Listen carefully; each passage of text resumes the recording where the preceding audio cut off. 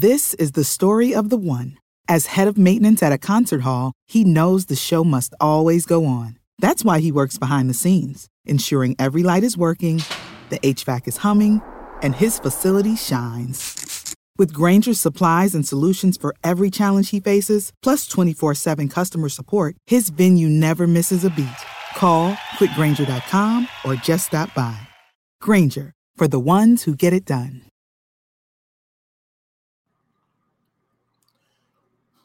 Hello, Fightful Faithful. Welcome to this thing on Tuesdays that makes me hate literally everybody and everything on the planet. We talk sometimes about this thing that some people call wrestling, but I won't. I won't do that. I don't know. I'm not really sure even what we do here. I'm not even sure who I am. I feel like I've been taking crazy pills literally for the last hour. I don't even know what's going on anymore. Welcome to the NXT Sour Grabs post show for October 11th. Thank you so much for joining us. Get in those super chats, get in those humper chats. Keep me posted on the score of the Yankee game. Leave a thumbs up on this video if you would be so kind.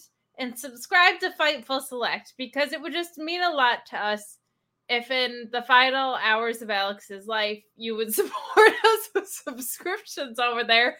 And on the off chance that Alex survives, you will also get Alex not as sour as tonight, probably, but who knows? Every Monday and Friday, I join in oftentimes. Also on Fightful Select, you can get a double dose, triple dose, really, of your sour, and you'll also get paywall pay-per-view post shows with me and Alex as well.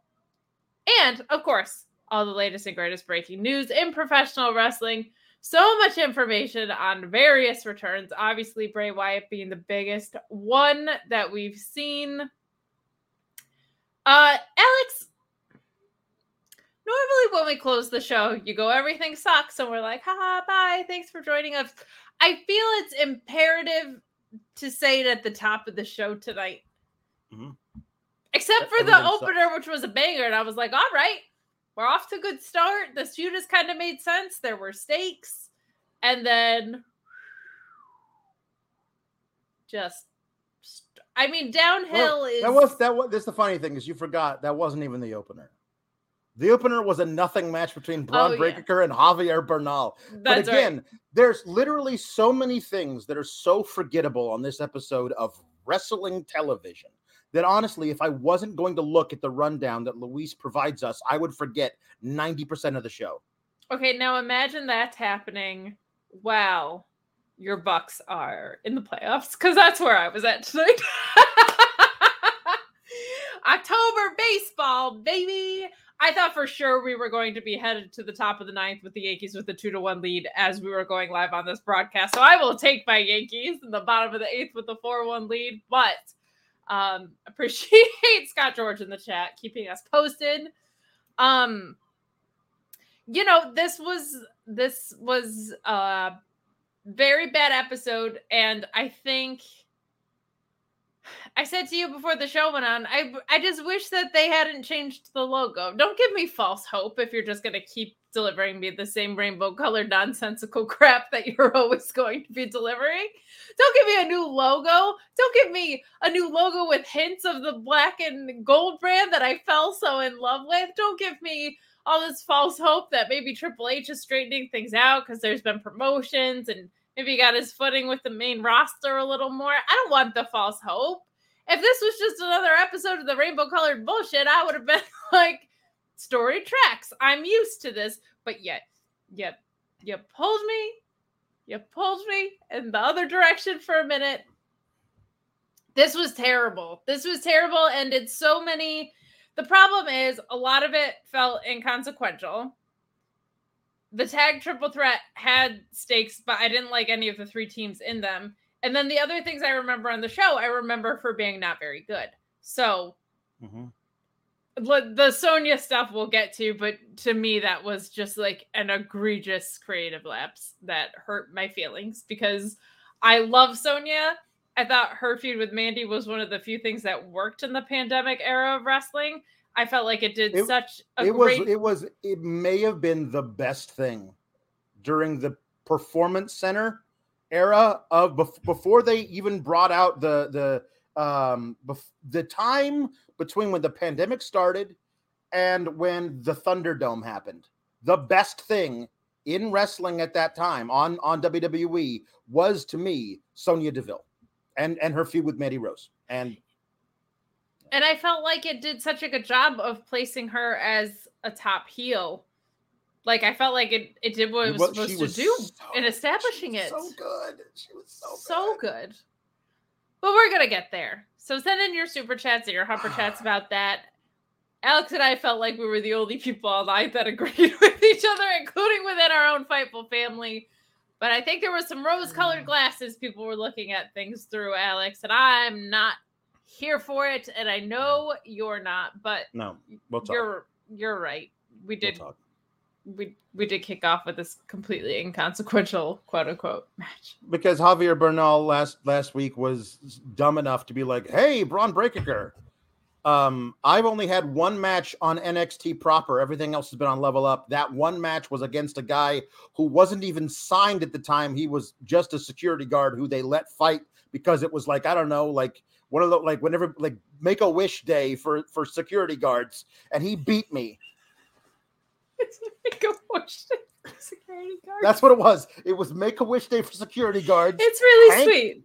Hank got a match versus me, an actual signed wrestler, and beat me clean in the middle of the ring. But I think I'm good enough to take you on, Braun Breaker. And guess what happened? Braun Breaker beat Javier Bernal. Who could have seen that coming? By the way, Booker T on commentary in NXT is every bit as bad as we thought it was going to be. Yeah, it's not good. It is atrocious. He works sometimes on the main roster because like he's like wrestled against some of those people.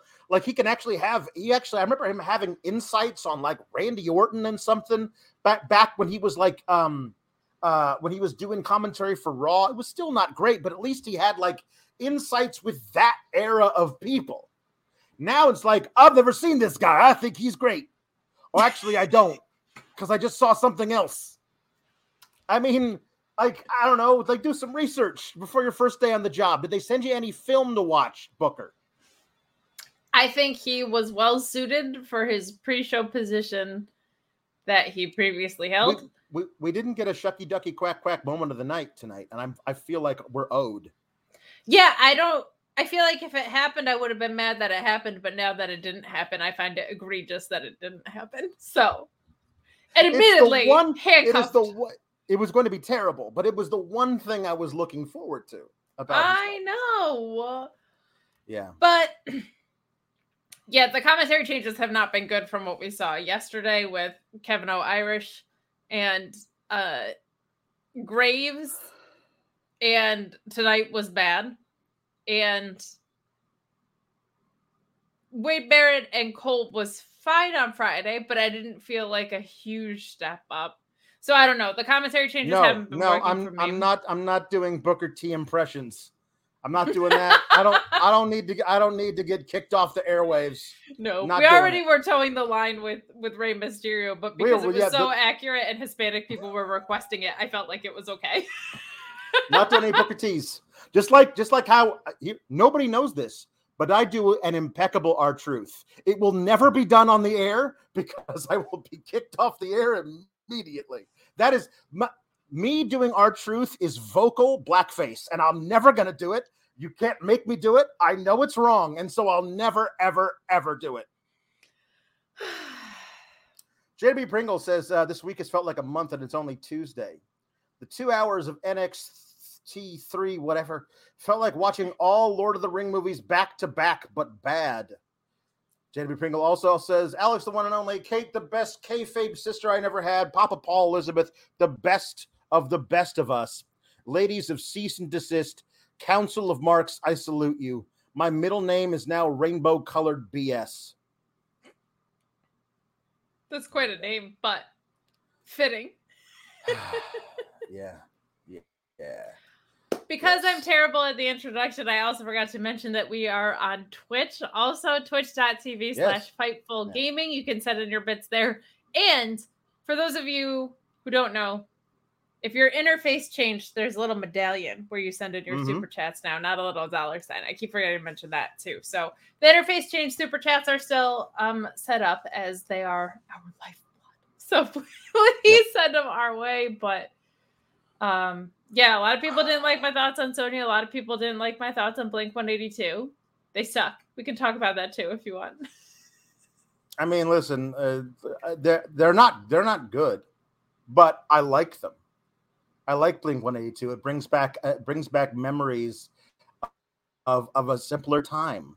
The year that I was 20 was a fantastic year, and so there was a lot of Blink-182 going around at the time.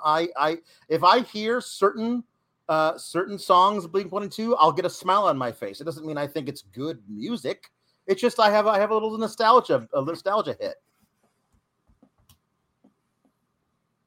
Alex, I didn't say they were good. Oh boy, I don't know how I can lose respect for you and continue the show at the same time. Don't waste your time on me. You're already the voice inside my head. Miss you. The only part of that song that you should be singing is the I'm so sorry part, because you should be sorry for singing that. Thank you. It's like this kind of stuff. It's because they took punk, they took a whole genre that was rooted in rebelling against the queen, and that was cool, it was gritty, and they cleaned it up. And they put it in the center of the radio dial. Yeah, I know. How punk is trash. Get it out of here. No one is arguing this. TNA for life. Green Day is better than Blink-182. Like, better. Especially early Green Day. Early Green Day was really good.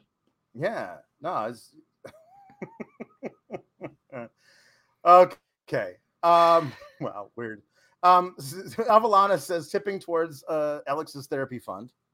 Thank you. I appreciate it. I'm gonna need it. Oasis is better. What? I'm sorry, you're not hearing me.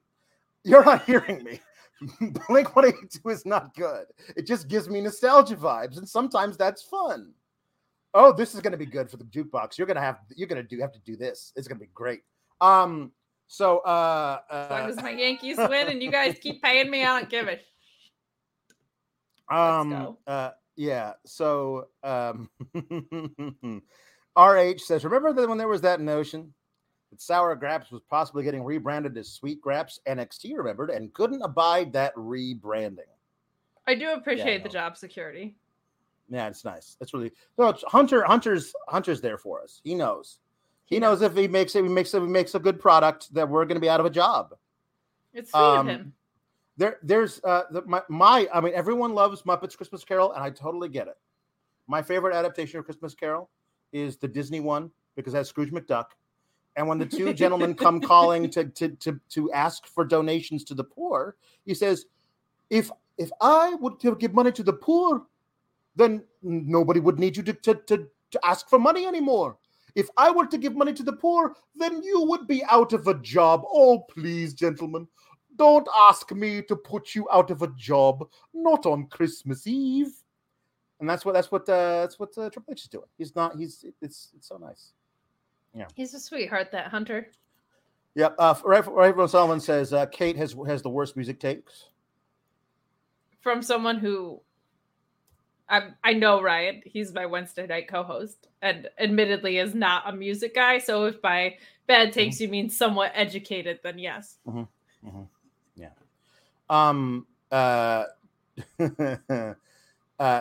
Julie Cutler saying, Alex and Kate, share your fave Nickelback song in honor of tonight's NXT. I don't know why it's tonight's NXT and Nickelback thing. My favorite Nickelback song is whatever one they did that sounds closest to Soundgarden, who they were trying to rip off. Yeah. No, you know Nickelback. Nickelback's not Soundgarden, are they? They're Creed. Nickelback is like not religious Creed. Who do you think all those bands were trying to be, though? Oh, no. If they were trying to be Soundgarden, they all failed the worst of anybody who has ever failed anything. Exactly. Okay. All right. Photograph, I'll say, as much as that's the one that gets made fun of the most, is probably their best song. I like DJ Cummerbund's remix, which is Look at this pants, feet, pants, feet. It's a really good remix. Look it up on TikTok. It's great. I don't know, what are we even doing? We're putting off talking about the show. We got something in there about Javier Bernal. Tom LaValle says, every time I hear Javier Bernal, I visualize Gael Garcia Bernal. It makes it easier, having never watched Javier. Happy Hispanic Heritage Month. By the way, says Luis, everyone should watch Werewolf by Night with Gael Garcia Bernal. The best thing Marvel has done in years. Yeah, I don't know. I'll be the judge of that. But I don't know who she is. Is she a babe? It's a guy. Oh, Gael is a dude? Gael, which I believe is how you pronounce it. Oh, yeah. No, that's right. Yeah. I'm very Marvel, DC, and most of pop culture. Just not even Canada likes Nickelback, says James. Hey, so anyway, Braun Breaker won, but then JD McDonough, who was on commentary, and immediately Booker's like, I've never met this guy. I like him. And it's just like, you can't do that with everybody, Booker. Like, you can't, like, it's just such a weird thing. Oh my God, seriously? Yeah, no, Garrett's here. No, good. Okay. We're literally talking about pop punk, dude. Dude, like, I don't even know what the hell that you're even, like, why? Whatever. Because he's a pathetic, broken excuse for a person. True. So anyway, yeah. So McDonagh gets in the ring to intimidate Braun Breaker, I guess, and they come nose to nose, and then Dragunov's music hits. He gets in the ring, and there's a brawl. And he goes to do the Torpedo Moscow to McDonagh, but McDonagh dodges it, and he hits Breaker in the face. And then later, there's a segment where Ilya is trying to just walk out of the parking lot. He's trying to leave. And he gets interviewed. Hey, did you mean to do that to Breaker, or did you want to do that to McDonagh? And they don't, yeah. Oh, there we go. Gael. Excuse me. Gael. Not Gail, but Gael. Thank you, Tom LaValle. Speaking of name pronunciations, McDonough trying to pronounce his name was hysterical. Yeah. It's good. So anyway, he's like, well, yeah, you know what? Inside the four-sided squared ring circle, it is a battlefield. And everything is a fair game inside the battlefields. There are no rules of war. And then Grayson Waller shows up. He's wearing oversized sunglasses. He's wearing the exact same outfit that he was wearing earlier today when he posted a picture of it. And the pictures looked like he was winning the pooing it. It looked like he was winning the poo of it. The Yankees win. The Yankees win. The Yankees win. So there you go. Good for you. Now we're done. Thank you. We're done talking about that. Okay. So, we're done talking about the Yankees tonight. You're adorable. Tonight, it's over. The games are over, and then like, what is seriously? You have so many problems. Just so many problems with people. Anyway, so he looked like he was nude from the waist down because it was the tone of the pants he was wearing was almost identical to the tone of his skin underneath the see-through shirt. And he was like, I look great. And I was like, yeah, but why aren't you wearing pants? Is what I quote tweeted his tweet, and he blocked me over asking why he wasn't wearing pants. Because it did look like he wasn't wearing pants. I wasn't like, you know, and then he blocked me. It was also silly. I think he might have taken it a little personally because it was purely silly.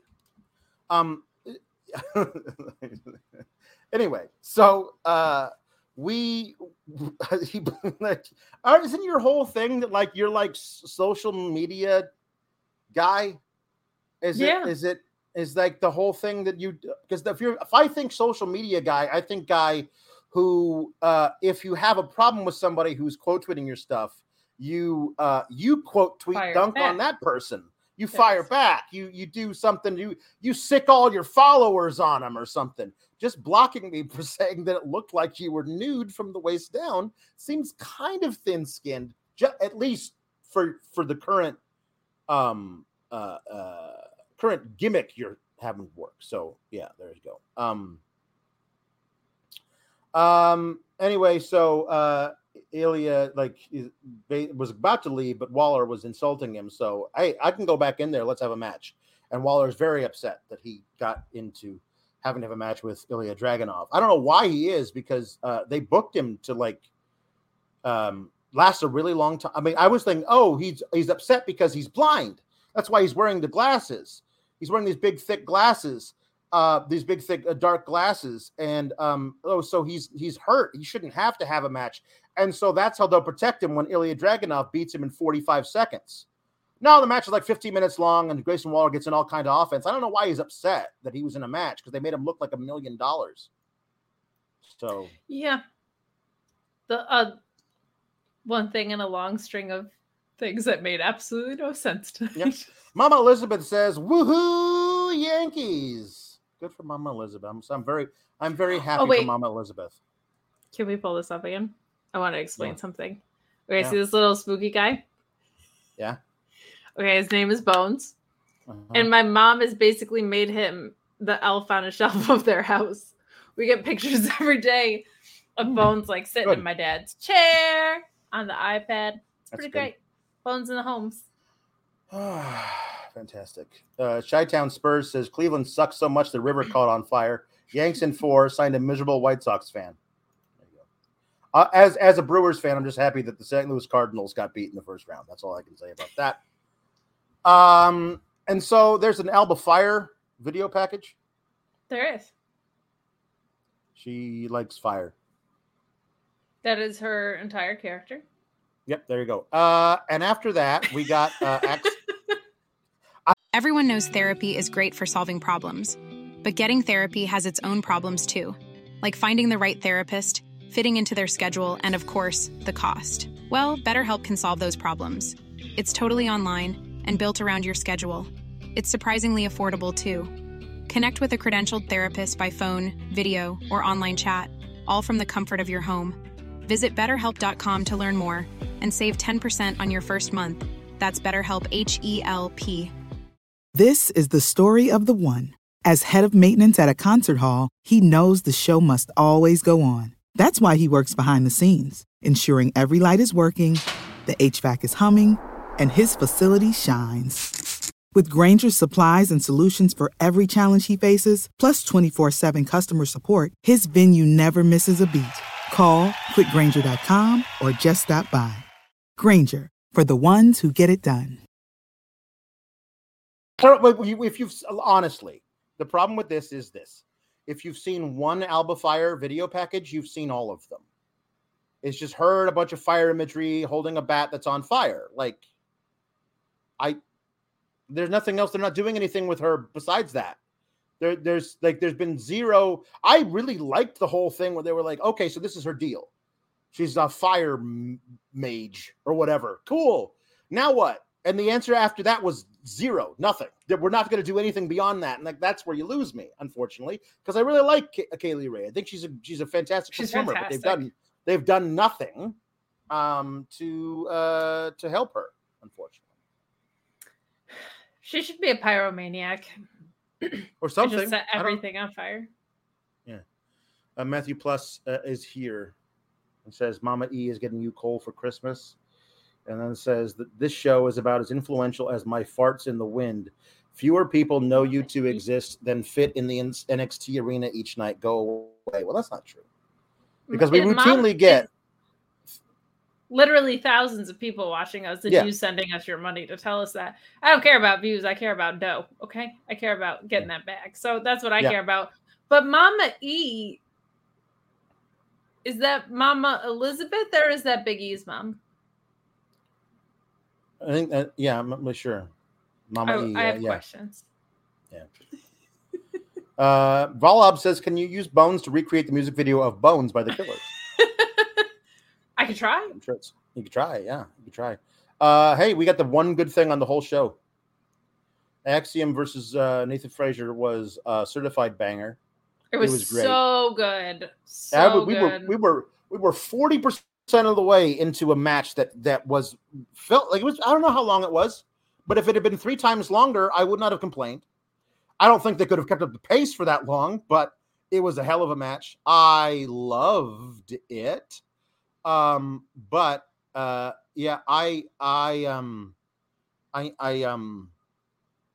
understand. I fail to understand why both these guys aren't in the ladder match. Yeah, that was my only complaint about it. The match was fantastic. This is also, as I said on Twitter, 2 of my favorite impressions of yours, just coming head to head, which is honestly enough of a long-term story for me.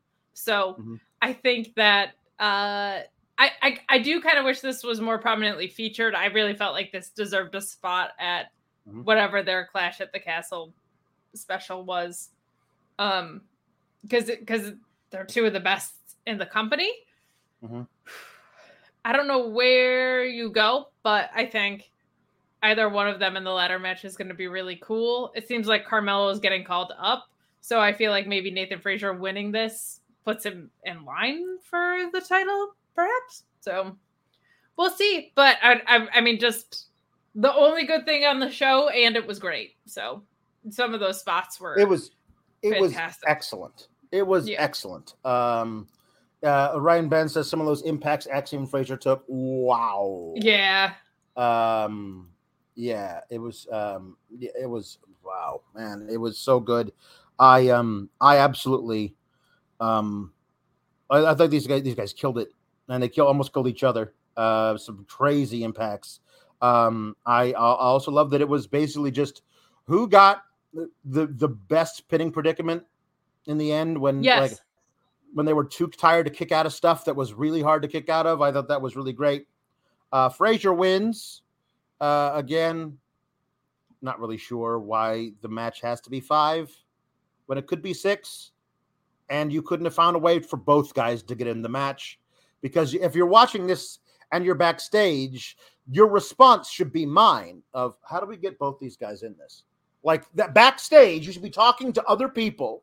How do we get both guys in this? And I don't know what that is, but the answer's got to be something, because I don't think they're actually going to find a way to put them both in the match. But they should both be prominently featured talents on this program. I think the other tricky thing with Axiom is I'm not sold on him having a mask when I've seen his face before. I don't know if they are either. That was something that kind of came in at the end of the Vince era. Like, they might also try and figure out a third iteration with him, because it's just so not necessary to pretend he's a luchador. Yeah, it's true. So it is very odd. So that might be part of it, is he doesn't really have a character right now. Thomas Scott has an idea. There was one specific spot where they were pinning each other at the same time, and just have them count them double. And instead of neither of them getting in, Shawn Michaels says this series has been so great that both of you guys are in the ladder match, and the following NXT, we're going to do this one more time. And we're going to have a winner, because I love this. Do that. Please the crowd. Please us at home. It's the one good thing you got going on your TV program at the moment. Do more of it. There you go. Alpha Bill says the country of Australia does not recognize Mr. Waller. That's good. Apparently his passport has been stripped, and he is a man without a country. Son's blocking you. I actually thought in ring tonight he was really good. I think that might have had something to do with his opponent, but This character's not for me. No, Apollo segment. Apollo has a segment. His little writing. He's journaling. He's journaling. Doing Just some. let him be cool. Let him be a dude. You and I were both so excited when he came to NXT for the first time because his first segment was walking up on Braun Breaker, and I was like, hell yeah, let's get a long feud between these two guys. They're gonna fucking kill it. I don't know if there's like why aren't we? This is what you got for him. Like, I assume the pitch was, like either they pitched to him or he pitched to them. Go to NXT, and then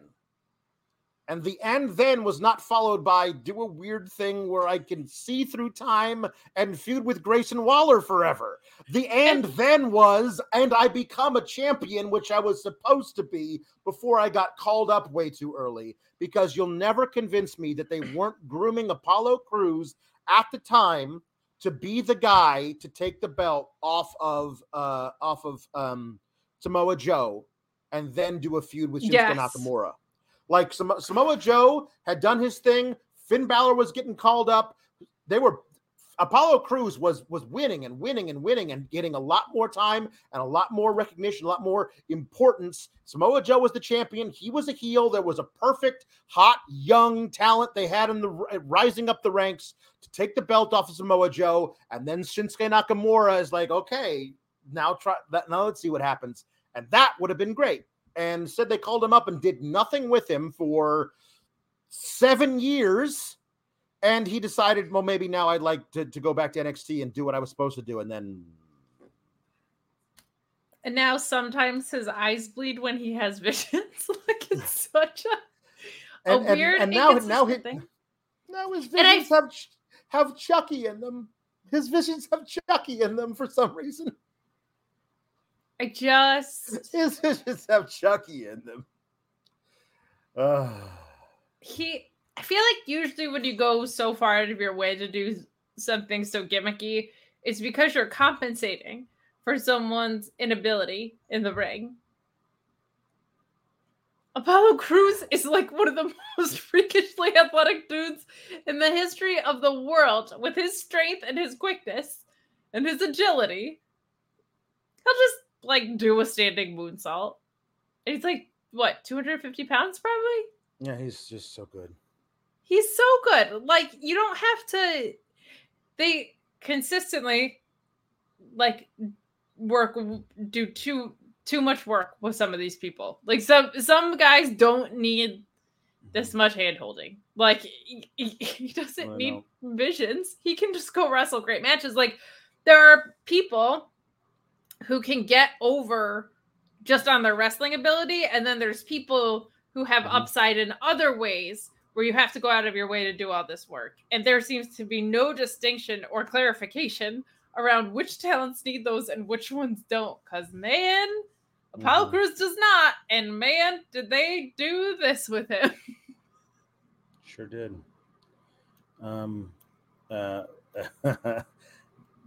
Dear Journal, says JW Pringle. Dear Journal, today I pet a puppy, got in 3 fights in the parking lot, saw through space and time while making contact with aliens. Typical Tuesday. There you go. I love that. That's good. Apollo needs Ben Stein's Clear Eyes spray. For dry, red eyes. Clear Eyes is awesome. Wow. Is that good? That was excellent. I love that commercial. It ran for so long. Indy Hartwell decided is now a heel out of the blue. She's being mean to Valentina Feroz, and then they have a match. And during the match, Sanga's out there with Valentina Feroz, and Veer shows up, and Sanga's like, and then walks up, and Veer says,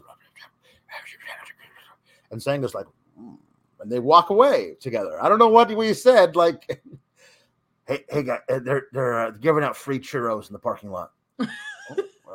Oh yeah, right. Like, I'm risking my life in the parking. Those better be some good churros. I'm going into the parking lot. They're free churros. They're free churros, and that makes a big statement right there. They better be to die for if they're in the NXT parking lot. There you go. Yeah. I actually think this is a clever storytelling device if it's done better. We rarely see someone, I feel like we don't see someone go to the ring and get to be in someone's corner and then get called back in a way. They could pay it off. I don't trust them to, but like, it was so vague this week. This is. But I like this idea. I just feel like they didn't execute it well. But I was like, that's actually kind of a fun thing that we don't see in wrestling a lot. I'm telling you exactly what this is. They're never going to pay it off. This is just the justification for Sanga never being in Valentina Ferois's corner ever again. And now he will come out with Veer and be a tag team, and they'll never actually have him appear on screen with Valentina Ferois because Veer came out and said, "Hey, free churros," and then they left together. They'll never pay it off. We'll never find out what he said to him. They're just going to keep on going because what has this particular episode of NXT taught us? They don't give a damn about storylines or justifying anything. They're just got to do stuff, and we're supposed to not care. And guess what? From my Twitter timeline, most people don't care. So I do, but now I'm really interested in these churros. Yeah.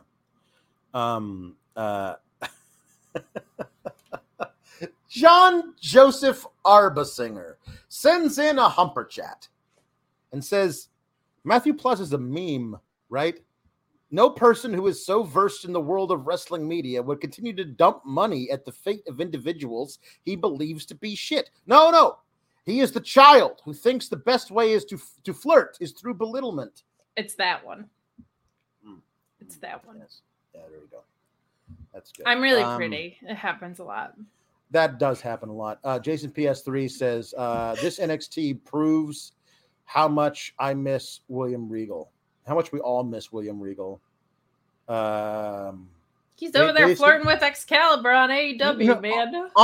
Honestly, like here's the other thing. Like somebody said this too. Like Booker T is so out of place in NXT because he doesn't know who any of these people are. He doesn't care to find out. Like he's just there to just saying things like, "Let's get it cracking." And the guy who you bring in is a guy they released. You bring in Nigel McGuinness, him and Vic Joseph, because you've got so many NXT UK guys on the roster now and girls. He knows all of them. He's worked with them extensively. He's the one who can let us in on their stuff. Plus, he's a fantastic color guy. And there's no reason to release him because guess what? Even if you just say, we're never going to have Nigel McGuinness on commentary again, what you do is you make him the new William Regal because that would be awesome. Nigel McGuinness would be a fantastic on-screen GM. He'd be really, really good at it. Now, here's what I want them to do. I want them to find a way for, if they have an ROH TV deal, I want to find a way for him to be involved on that because Nigel McGuinness, if you do not know, was the shit in ROH back in the day. He was so good, man.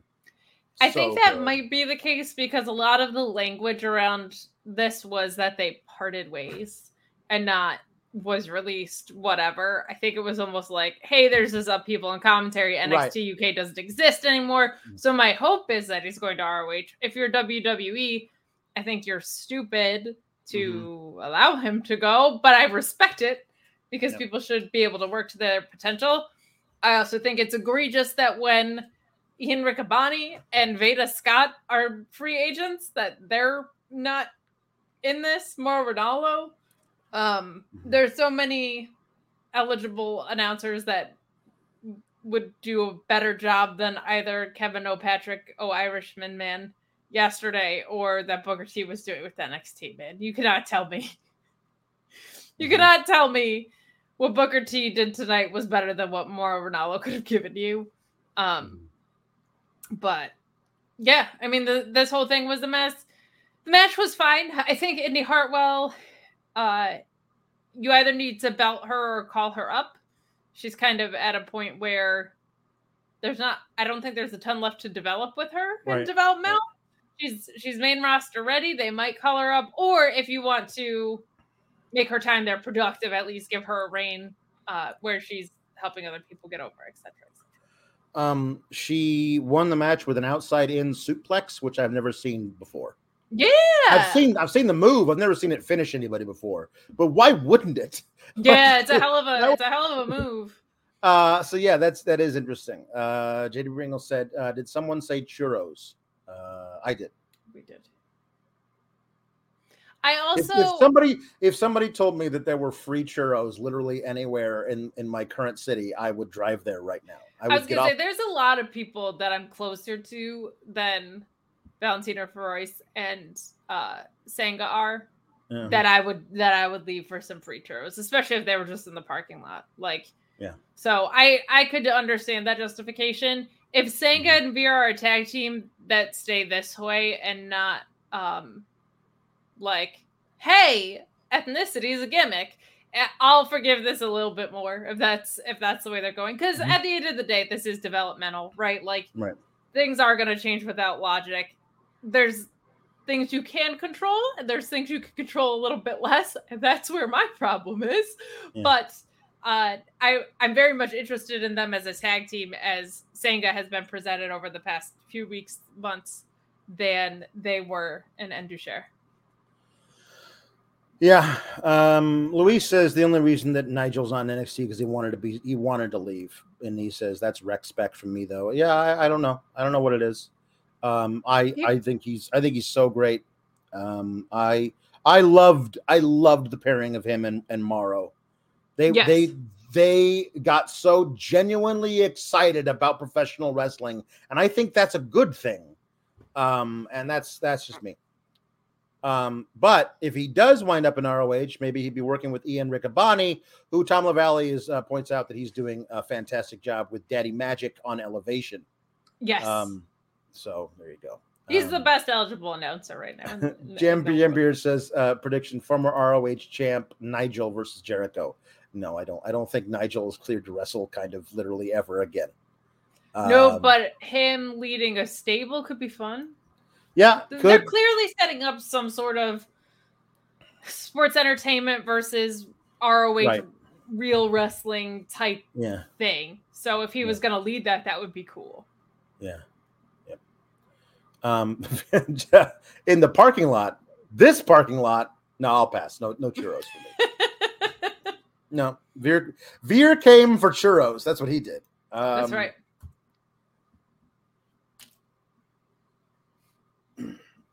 If Veer is New Year churros, you might want to check and see what that dipping sauce is made out of. Anyway, Pretty Deadly is in the Raven's Nest, and they hit on Indy Hartwell something. I don't know. She seems, I don't know. It was weird. Michael Dammit, big sport of the show, helping me out.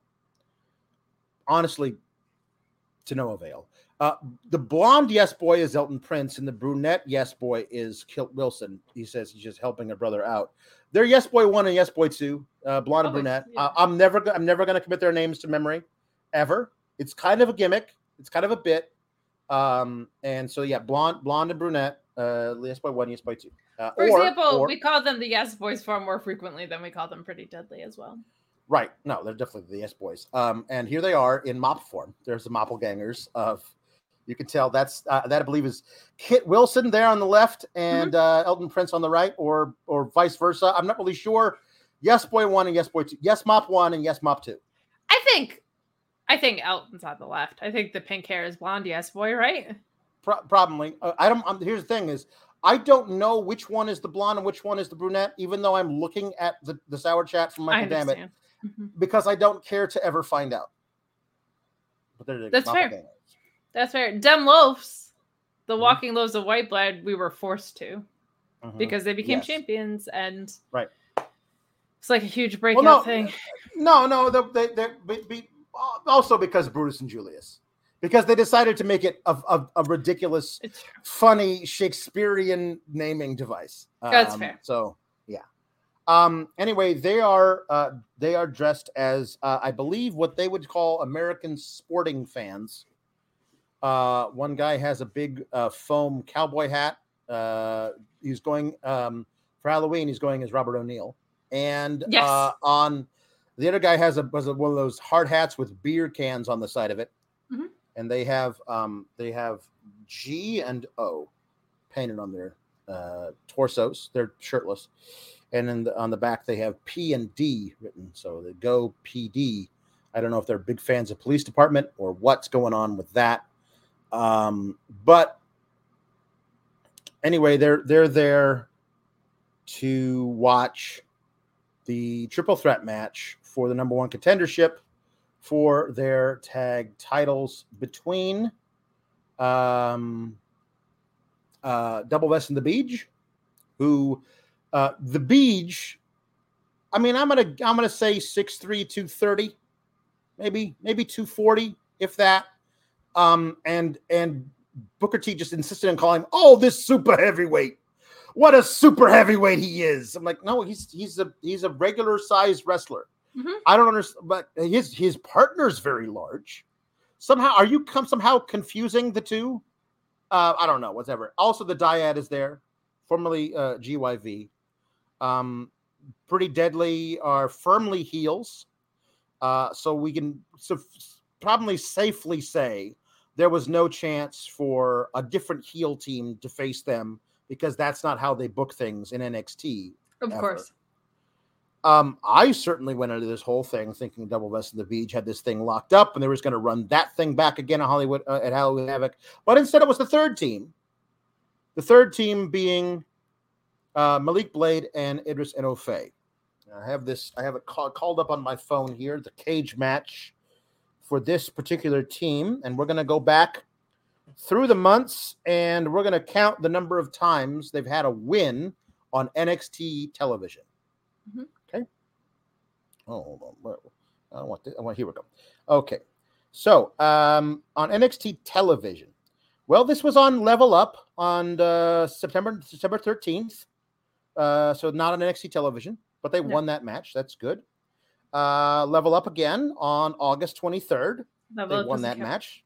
That's good. Doesn't count. Let's see here. They lost to Pretty Deadly in 4.5 minutes on August 9th. Then on Level Up, so they Level Up doesn't count, but they did win that match on the July 26th.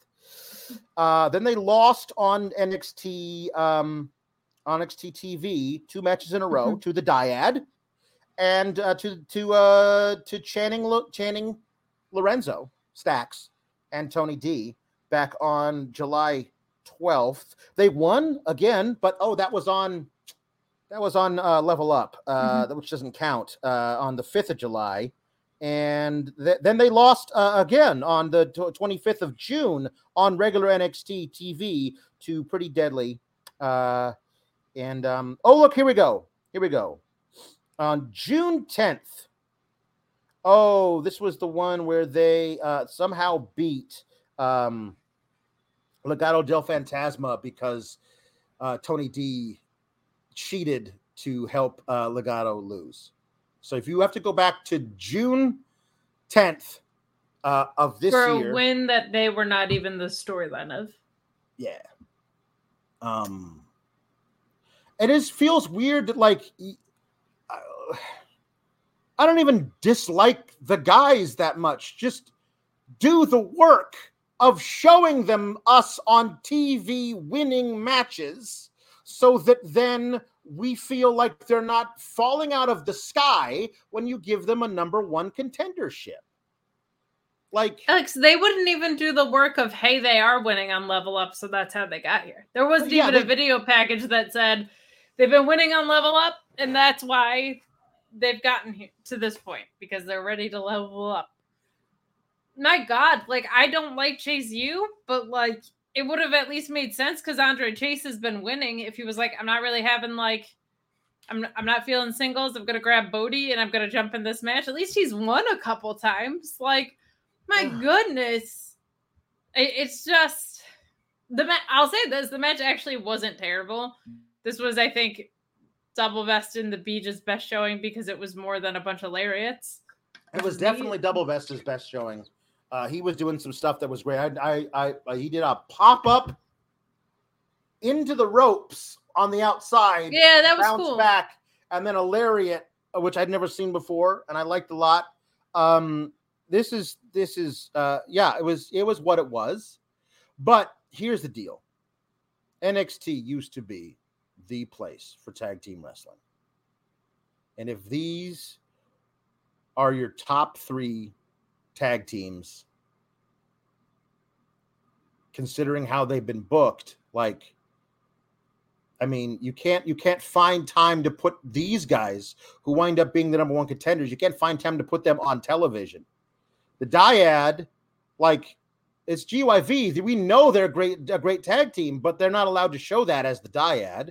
And Double Vest and the Beach have always felt like a weird 1980, like Hillbilly Jim should be managing them in 1992. They are a pale imitation of the Smoking Guns, who were a really bad gimmick tag team in the era of bad wrestling on Raw. Like, I mean, I don't know. Like, I just feel like I am this, but I also feel like it. The old man just being like, I remember American Alpha versus the Revival.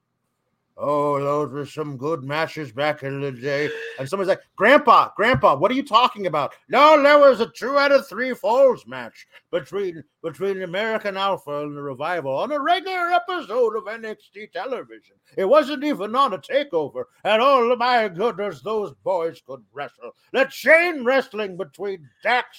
There wasn't even called that. He was Scott Dawson back at the time, but he and Chad Gable were just chain wrestling all over the ring. And oh, that Jason Jordan, when he would pull the straps down, you knew you were in for an ass kicking. But anyway, what's happening? When's dinner? That's what I feel like thinking about when NXT was good. That was beautiful. First of all, second of all, there's 2 issues going on here, right? Both 3.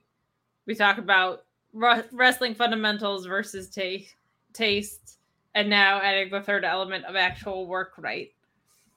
Work rate wise, I don't think we'll ever get back to black and gold. Taste wise is completely variable. Logical booking is like the easiest thing in the world to fix. Like it's so simple to have your number 1 contenders have won a match on your television program between June 10th and now. Yeah. At all. And it is a shame because this was like a better match for a couple of the teams involved. I don't know what the hell they're going to do with Gacy because with Bray back, it's dead. Like this thing is just dead. Whatever Gacy's doing, it's gone. It doesn't work anymore. It was barely working anyway. But if the point is to develop you to get to the main roster, you can't be doing the same creepy ass shit. No, they can't stop it dead in the water. It's been going on too long. But like, this is done. It's done. So all 3 of those things were in play tonight. The booking probably being the most egregious, because I think what people miss is there's a way to, if you want to have a team upset another team, it's not to just throw them into something, especially when we have been seeing them lose on occasion. And they've done nothing to make them feel serious, even in their presentation. Like, these guys have been a joke since they came up. So, it just was, it was a decent enough match, poorly executed from the fundamentals of, I don't like any of the 3 teams that are in there very much from a taste perspective. The wrestling fundamentals were all over the place, and the work rate was better, but also there's a big span in there when you're talking about the guys in GYV versus Double Vest in the Beach. And that's just something I have to accept about NXT in general. You're always going to have people that are on the cusp of the main roster and people that are still working level up in the same ecosystem. So it's never going to fully be there. But like, just the very basic thing of having guys get wins on your television. Saw this yesterday, man. We saw it on the main roster again, too. It's like we're seeing Bayley lose You made them come in and feel so important at SummerSlam, and they've just been on this losing trajectory since. Like, you can fix a lot of things about your program, but if you don't fix fundamental wins and losses, which is like the simplest thing to fix, mysteriously seems to be the thing that's getting left out in the wind. I just don't know. I can't get invested in your program because winning and losing doesn't mean anything. And then what's the point of a wrestling match? Like, I don't know, man. I don't know. That was many, many years ago, Grandpa. Let's go get your pills. Pills, did you say? Did you say pills? Well, there's all sorts of pills that you might need at that age, Alex. Possibly, yeah. It's true. You don't always have to be of a certain age to need certain types of pills, though, you know? You could just need a little extra confidence for some areas of your life. That might include being in the bedroom. You know what I mean? Sometimes you just need a little enhanced performance. Sometimes these triple threats don't exactly leave you standing on end. You know what I mean? So here's a way to make sure that you are. Is your penis soft? Is it difficult to get hard? Do you have issues with sexual performance? Do you have issues with sexual confidence? BlueChew.com, code FIGHTFUL, gives you your first shipment of Blue Chew for free. It will help you get a harder, stronger erection. It will make you more confident in your sexual performance. You take an online questionnaire. You work with an online physician. You don't wait in line at the pharmacy. You don't wait in line at the doctor's office. It's prepared and shipped direct in a discreet package. That way, nobody knows that you are getting Blue Chew in order to make your penis erect. Blue Chew and the code FIGHTFUL gets you your first shipment free if you want an erect penis. I'm going to end the ad now. Morg Surdick said, really thought that they're compensating for something line was going to be a segue into Blue Chew ad read. No, she found something else. Thank you for the work / torture you two do / go through. And Jambeard says, if you came for the churros too fast, Blue Chew, code FIGHTFUL, says Jambeard. Thank you very much. So Ryan Ben says, not going to lie, the Tampa Moore contender match wasn't bad. No, it wasn't bad. Just ultimately, like, what does it matter? You're not doing any work to like make anybody seem important. So Edris Enofe and Malik Blade have a match versus the Yes Boys at Halloween Havoc, and I mean, I don't know that's the problem. Jake Sellers, that's the whole point. Like, Jake Sellers is off to a hot start. Sean, LOL, Booker of the Year. I mean, like, you got to do the work. I think you got to do the work to like make people believe in people before you start giving them title matches. But that's just, I don't know. I got hiccups. Sorry.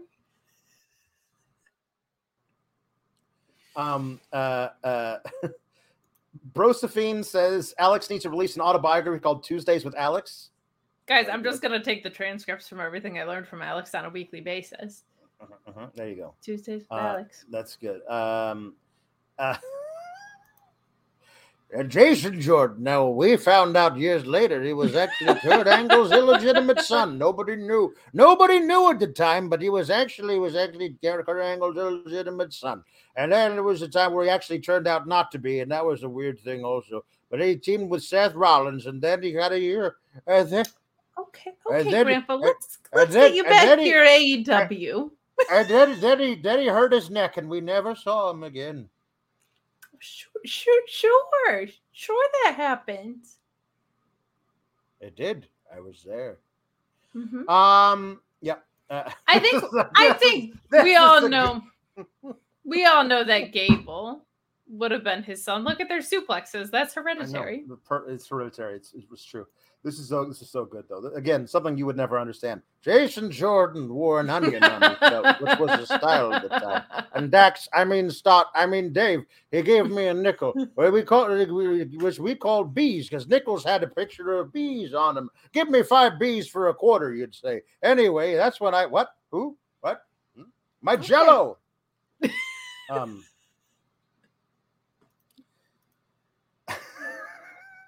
Papa Pulowski says that's fantastic. Says Jenny B. Pringle. There you go. New Sour Gaps character, Papa Pulowski. There you go. That's good. Your great grandkids are like, don't tell me about Bruno Sammartino again. No,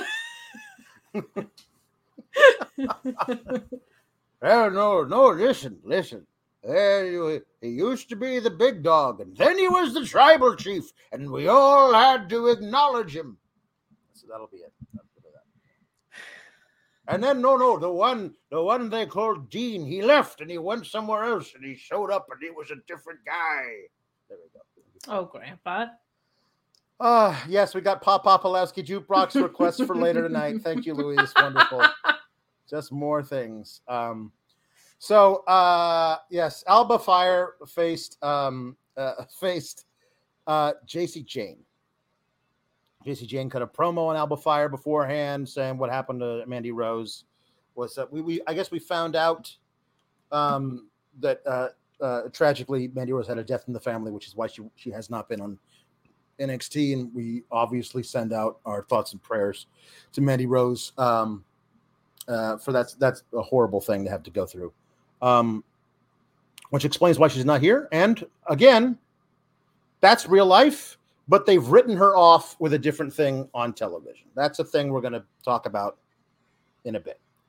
So, JC Jane and Alba Fire have a fine little match. It's short. Alba Fire wins.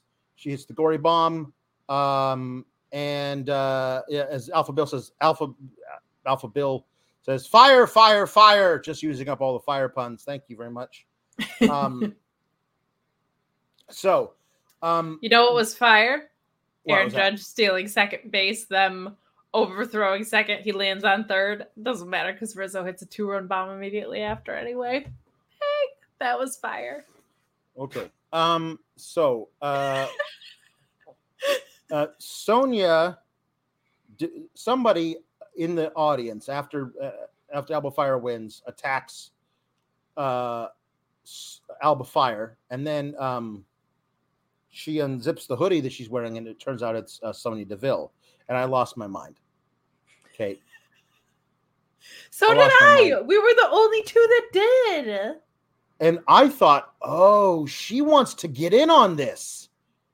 She's come for Mandy Rose's title, and she doesn't care who she's got to get through to get it. That's what I thought until I saw her teaming up with JC Jane and Gigi Dolan on Kaylee Ray, and then I was like, no, you're not allowed to do this. You're not allowed to do it because I know I saw this. I saw this thing.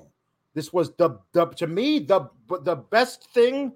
There was some really good stuff in NXT in WWE during the pandemic. There was some really good stuff, but the best stuff was Sonya Deville, who turned fully heel and was one of the best heel characters and personas. Some of the promos that she cut were just amazing. She's like, Mandy Rose, the only thing that you have in your going for you is this face. Yeah, you're pretty, but so what? If you didn't have that, you'd be in the gutter tomorrow. And I'm gonna prove it, because I'm gonna disfigure you. I'm gonna make you so ugly with the beating that I give you that no one's gonna want to employ you, no one's gonna love you, nothing. She ruined her life by doing the whole thing with Otis, and the whole, like, a hacker had to reveal all the shit that Sonya Deville did to Mandy Rose behind the scenes. They literally spent months on it. It was a story that started in February, where the whole thing of like Otis and Dolph Ziggler, but we realized later, months later, that it was actually Sonya who was in charge of the whole thing. And they had a big blow-off match where literally was just the loser leaves WWE match in SummerSlam during the pandemic, SummerSlam 2020. Sonya Deville was willing to put her entire career on the line in kayfabe for the opportunity to disfigure Mandy Rose's face so that, as she said, everyone in her life who she thinks loves her will abandon her because the only thing that she's got going for her is how sexy she is. And Mandy Rose beat Sonya Deville, and Sonya Deville went away. Now, the real reason she went away is to deal with a horrible situation that was going on in her life. But that was not the story that they gave us on television. This is the things, like, if you people will complain, but in real life, but this is crucially not real life. This is a produced television show with writers and storylines, and the storyline they gave us was that these two women that Sonya Deville had been harboring for years, secret resentment and hatred and loathing for Mandy Rose, and went to extra lengths to ruin her life and wanted to literally cut her face up so that no one would ever love her. But all I've been told on Twitter is that was 2 years ago. They got over it. And apparently, Sonya Deville is interviewed and says, yes, so Mandy Rose and I, we went through some things, but we got past it. When? Like, I know in real life they're best friends. They run a donut company together. But in kayfabe on television, they want to murder each other. You have to do the work to show the difference. You can't just wave it all away with, yeah, we had our differences, but we're fine. It's also, what the hell? It's also, well, it's not, I had my differences. She wanted to maim her, as you said. She tried to break up her relationship. She blamed her for them not having the tag titles because she was too stupid to see Sonya's plan that she had been diabolically orchestrating the whole time. And in addition, it is a complete abandonment of everything that she has been as a character to this point, and the continuation of Mandy Rose's character. She was anti the "you are hot, but you." She called her. I swear to God, because I'll never forget it. It was Pandemic Wrestling, and Pandemic Wrestling sucked, especially in the beginning. They figured it out with Zelina and the cool stuff she was doing with Andrade. Bayley and Sasha figured it out, but before any of that happened, this was happening. This was happening, and this was working. It was a perfect blend of, like, humor and then turned deadly serious. And Sonya Deville calls her a bottle blonde Barbie with no talent on my television. And this entire Toxic Attraction run has been built upon. What have we been saying for literally the entire length of Mandy Rose's reign? She has been hot, and they've rarely talked about her in-ring ability. None of her title wins have come on the credibility of her wrestling. They've all been sneaky wins. They've all been built on the interference of her also hot friends. Her also hot friends who were tag team champions that defended the belt twice, lost, and didn't care that they lost. They still think they're the shit because they're hot. I think people retroactively remember this as a frenemies Paige and AJ situation when it was not. That's the thing that's kind of breaking my heart about people not remembering this, because the beauty of this was it was not frenemies. Not every female was friends angle has to end up with them being frenemies as often as that happens. But what was so beautiful and what worked so well about this angle was they were doing something with Otis that they hadn't done, to the point where he won Money in the Bank. He shouldn't have, but he won it because he was over. Mandy was in a role that was highlighting her strengths and minimizing her weaknesses. Ziggler is going to be great wherever you plug. In my opinion, you plug him in here in a role like this, he's going to be great there. And what it did was it cemented Sonya Deville as a top heel on the roster in an authentic way. And we hadn't seen that before. And I really liked Sonya before that. Put your hair up and square up, Sonya, is for me. All right? I loved that. But what this did was prominently feature her outside of the title picture, and we never get stories outside of the fucking title picture. It eventually led to like the tag picture, but still, like, hold on. I want to address this. I'm seeing this. That it was all about Otis. It was all about Otis until WrestleMania when he had his match with Ziggler, and then that was right after that in May, I believe, is when they revealed that Sonya was behind the thing all along, and then the entire summer was a feud between Mandy Rose and Sonya Deville, with her attacking Mandy Rose backstage over and over and over again.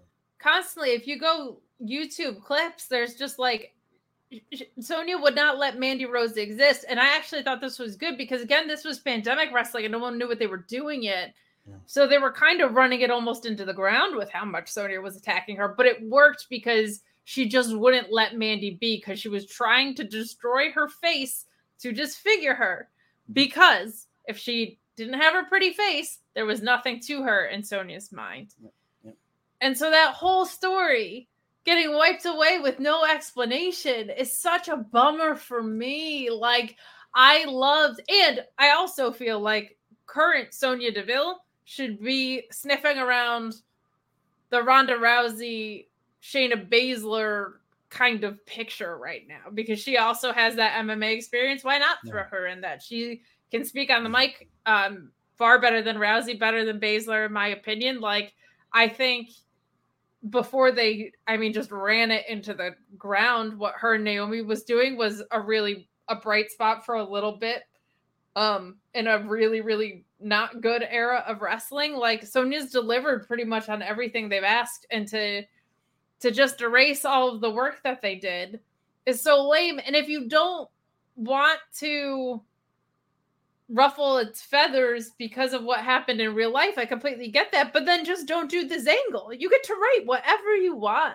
You get to write whatever show you want. Or you can get to this point of them reuniting and being friends again, but you have to do creative work to get there. You got to do the work. You got to do the work. This was not we had differences bullshit. She was trying to disfigure her face for a few months. Mm-hmm. And to just abandon everything she stood for as a character when Mandy Rose's whole reign has been built on the fact that she's hot, like, is just it's a disservice to all the work that they already did, and it's a disservice to the character that Sonya's been, I feel like, this entire time. So anyway, Sonya Deville versus Kaylee Ray next week. This will probably be a great match. It's going to be a great match. Yeah. Jake Salazar said, reminding us Triple H had to sign off on this. Yeah, we don't. He's, it's a thing. Like, here's the deal. I don't know, man. It's a problem. This is ultimately honestly, it's a me problem, because like nobody cares as much about this shit as I do, and it is my problem. But like, I feel like I should be rewarded for paying attention over the years, as opposed to mocked and derided. And like, just like the people I know who know this shit has happened are on my side, but there are so many more of them who are like, yeah, whatever, who cares? I expect them to wave shit away. And they know that most of the people watching expect it or are okay with it, which is why they never actually do the work. And even like, here's the deal. Jake Salazar is a perfect example of this. Eddie Kingston hates Claudio for something that happened over 15 years ago. That's great. They should. Eddie Kingston knows more than anybody else that this shit to the characters on screen is real. It is real to them. To like, it's still real to me, damn it. Like, no, not like I think wrestling is real, but within the world of the show that you're writing, that everything has a reality to it, even if it's a world that takes place, hundreds of years ago, or in a far off planet or something. The inherent reality of the show that you're watching is its own reality. Don't bend the reality to squeeze something in because you're too lazy to figure anything else out. Well, in addition to that, to me, whenever people tell me wrestling's cheesy or whatever, I'm like, yeah, no, I know. So, Like, but the thing is, if you're going to make me buy into, you know why Eddie Kingston's like my favorite dude in the world? Because all that guy wants to do is physically beat the crap out of people. Yep. And when you want to do that, and you convince me that, going into a wrestling ring makes a lot of sense. Whenever you intentionally cut the legs out from underneath stuff like this, the idea of, I'm so angry at you, it had to boil over to the point where we are now physically in a match. The whole concept of wrestling gets diluted, in my opinion. That's my thing. If the heat gets taken out of what you're building, you either got to hate the person you're fighting, or you got to want the championship real bad, or ideally kind of both, right? So when you create all this venom where someone's trying to disfigure someone's face, I can buy that should be in a wrestling ring. And then just, oh, no, we were friends. We had our differences. You were attacking her backstage for existing. Yeah. I don't know. Is it just kind of a bummer? Jake Salazar asking me, on a scale of 1 to the city of Atlanta after that Super Bowl, how irritated were you about Sonya with the toxic attraction? I'm not irritated with Sonya. She didn't write this shit. And like, I'm sure she's going to be really happy to be helping her real life friend, Mandy Rose. However, I am always going to be angry with lazy creative who doesn't take the time to do. And listen, they had an opportunity to have Sonya say, listen, Mandy and I patched things up. It took a long time, but I've seen what she's been doing in NXT. It seems like maybe she's seen the light about being her little perky blonde self wasn't actually working out for her so well, was it? So we had a talk and we realized maybe we have more in common than we originally thought. They could have given her a damn paragraph instead of, we had differences, but that's behind us. That's one damn line. It's not enough. Give her at least something. Give her something. Would put my career on the line to dismember you. Feeling Dreepy this is a very good point from Feeling Dreepy. He says, when you think about how most Randy Orton feuds are, someone did something small to annoy him in the past, and years later he is choosing to kill them for it. Time heals all wounds is never a viable explanation for anything in WWE. Randy Orton holds grudges for literally years and years and years and years and years and years. Well, and especially when said grudge is, I threatened to ruin your life. I wouldn't just be like, water under the bridge. So we could see the origins of the Proud Girls. They became friends years ago in NXT, and they're very, very excited about how they're going to win the titles in that little segment. That was a thing. We got a weird little segment with Hank and all the security bros and Quincy Elliott, who's wearing a winter hat for some reason. And Hank says, hey, good luck in your match with Zion Quinn next week. And Quincy says, thank you, Hanky. And Quincy walks away. And you can't see it because of the angle. And when Hanky decided to do it, but apparently Hanky smacks Quincy on their bottom as Quincy is walking away. And then Quincy says, ooh, Hanky, and continues on their merry way. And then all the security bros are like, now that's chemistry. Ooh, I see it. Don't you see it? What is this for? Who is this thing? Like, are we deciding is there going to be a relationship here between Hanky and Quincy? What is this? I don't know what this is. They don't know what this is, which is good. The part that bothers me. Like that's not good. It just feels weird. Like it does feel like they're doing this, and I don't like it. Let them be themselves. Like that's it. Like they rarely handled this well. They rarely handle representation of anything LGBTQ well, and they haven't screwed it up so bad yet, but they've screwed it up enough that they've confirmed my suspicions that I shouldn't have faith that they know what they're doing with this. Yeah. Jake Salazar says that Alex just wants to be rewarded for his long-term viewership of a product and not being like the basic rubes who don't keep up. Yes. I'm sorry. Like, this is my job, watching all of this and keeping up with it and keeping a log in my brain of all of this stuff is what my chosen profession is. And I don't like it when I feel like that is not being, but it's being actively mocked by the people. Yeah, it's not wanting to be rewarded. It's wanting to not be insulted. And on top of that, there are performers that have to go out there and do this shit.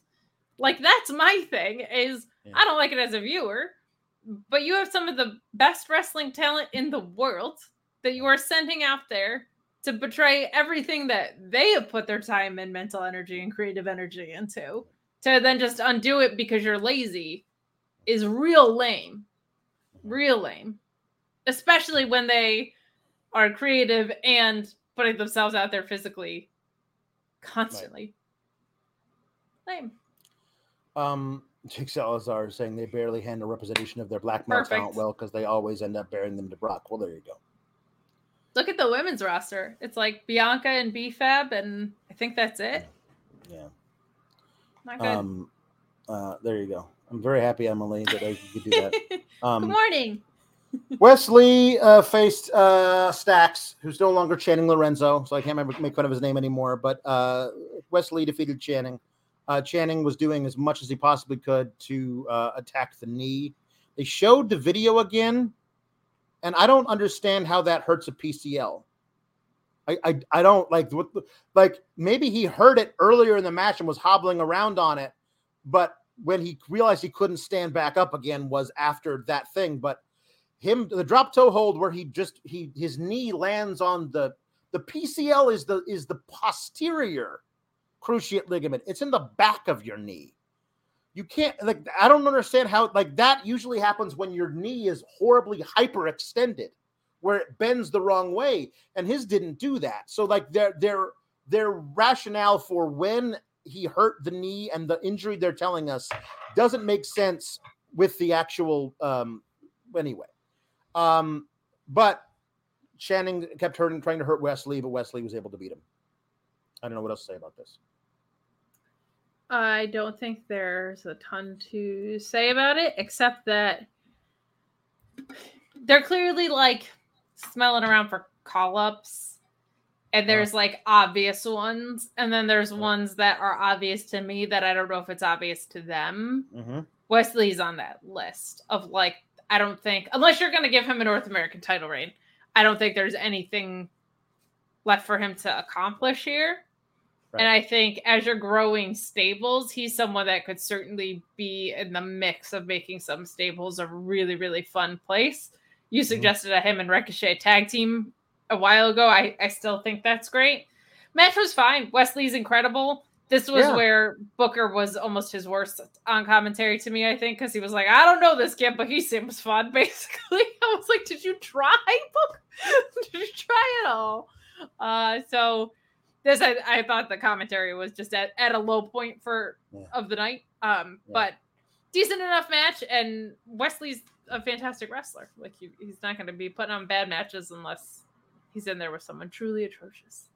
Wesley is great. He really is. He got attacked by Trick Williams and Carmelo after the match, and then Oro Mensah came down to help. I was very happy they didn't shoehorn in a Von Wagner and a Nathan Frazier into this, so we wouldn't get everybody who's in the ladder match fighting each other for no reason 2 weeks beforehand. But the finish of this match leads to a backstage segment with Channing Stacks, with Stacking. And Stacking is talking to Tony D, who comes in on a pair of crutches. Is like, hey, what are you doing out there? You embarrassed the family. You embarrassed me. You're out there trying to teach this guy a lesson. He beats you. What are you doing? I'm sorry, boss. I tried, but he's so damn fast and whatever. Yeah, you're gonna have to face the music next week because you got a match next week too. Like, well, who's it against? I'm not gonna tell you that. Why would I divulge that information unto you at this time? You're gonna find out next week when the music hits. And next week is Tuesday. Next week is the Tuesday AEW show. They are booking all kinds of main roster talent on their Tuesday show for Halloween Havoc. Somebody from the main roster showing up to beat up Stacks. I don't know who. So Luis thinks Toothless Timmy. I don't think it's going to be somebody returning. I think it's going to be somebody from the main roster. Could be Omos. Honestly, like it might be something like that. Like some ridiculous. I could see MVP and Tony D having a business relationship. That could make sense. Honestly, that's probably my pick. My pick right now is they would have Omos show up to beat up Tony D. To beat up Stacks for Tony D. But they're also having another thing where Cora Jade, who is wearing Finn Balor's mask from Extreme Rules as a hat. I don't know why. Like, hey, it's black and it's got spikes on it. I'm a heel now. Oh, Luis is saying it's gonna be Braun. Might be Braun. Could very well be Braun.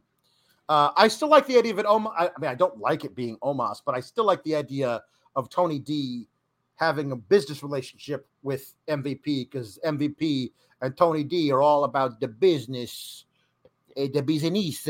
And so I like that better storyline wise. But if it's just Braun showing up and beating him, whatever. I don't have a lot of investment in a chanting Stacks centerpiece storyline. No. I need Tony D to have. I need them to either have more people or Tony D to be cleared to wrestle because it's just not working for me. Right. Roxy is Cora J's like Roxy doesn't have any friends. Roxanne doesn't have any friends. Everyone thinks she's a loser. So there's no one she's gonna find to face me next week.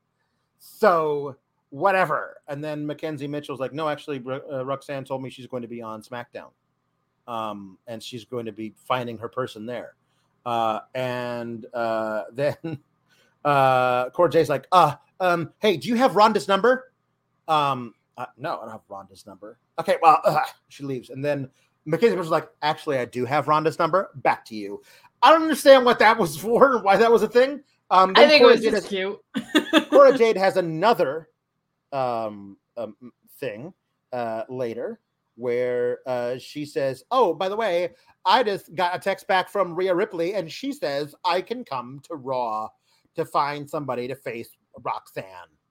And so it's going to be Cora Jade is going to appear on Raw and she's going to recruit somebody to face Roxanne. Dominic Mysterio versus Roxy, the dream match we've all wanted. It ain't gonna be Rhea, I'll tell you that. It's gonna be, here's the thing. On Raw, an active member of the women's roster who's a heel, has to be a heel, who is in a position where they can go to NXT and lose a match to Roxanne Perez. Either Nikki or Doudrop. Maybe. I'm just thinking Tamina. Because they always love talking about how hard it is to beat Tamina. And I think you might be right. It might be Doudrop. But because I think Nikki's getting repackaged right now. Yeah, it might be my guess. No one's meaner than Tamina. And then Roxanne is going to show up. True. That's like the one thing we know about her is that she's actually really nice. Roxanne's going to show up this Friday on SmackDown, and she's going to find somebody to beat Cora Jade. So here you go. Same question. Babyface on the SmackDown roster who is in a position where they can show up on NXT and lose a match to Cora Jade. Natty. I don't want to say it, but Aaliyah. Natty, I think. But Natty, I don't even know what Natty is. Didn't Natty already have the match with Cora Jade in NXT? They're really going to run that back? They might, honestly. They may not fucking care. Who else is over there?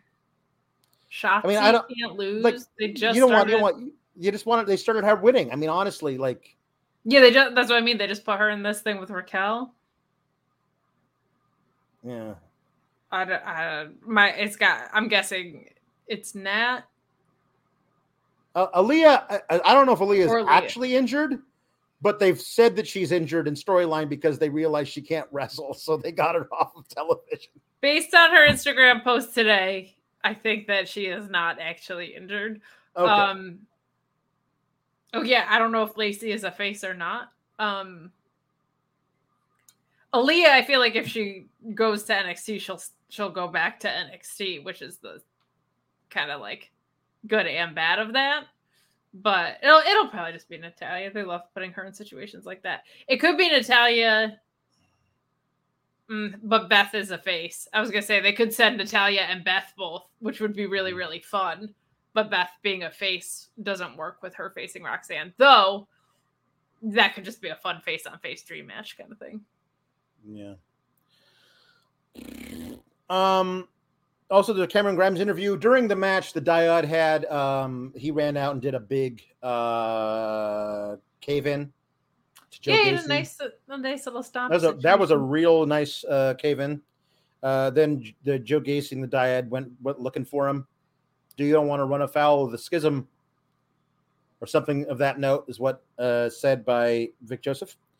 And then Cameron Grimes is interviewed, and he's still wearing the weird button-down thing, but now he's doing the old Cameron Grimes.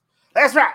I have Cameron Grimes. Doesn't trust anybody on an NXT roster, but I do trust some people on Raw and SmackDown. So I got a 3-on-1 match next week unless I can find myself 2 partners. But I'm going to go to the moon, and I'm going to find me 2 partners on Raw and SmackDown. That's right. Woohoo, doggies. So 2 guys from the main roster are going to be teaming with Cameron Grimes against the Schism next week. And what are your predictions for that?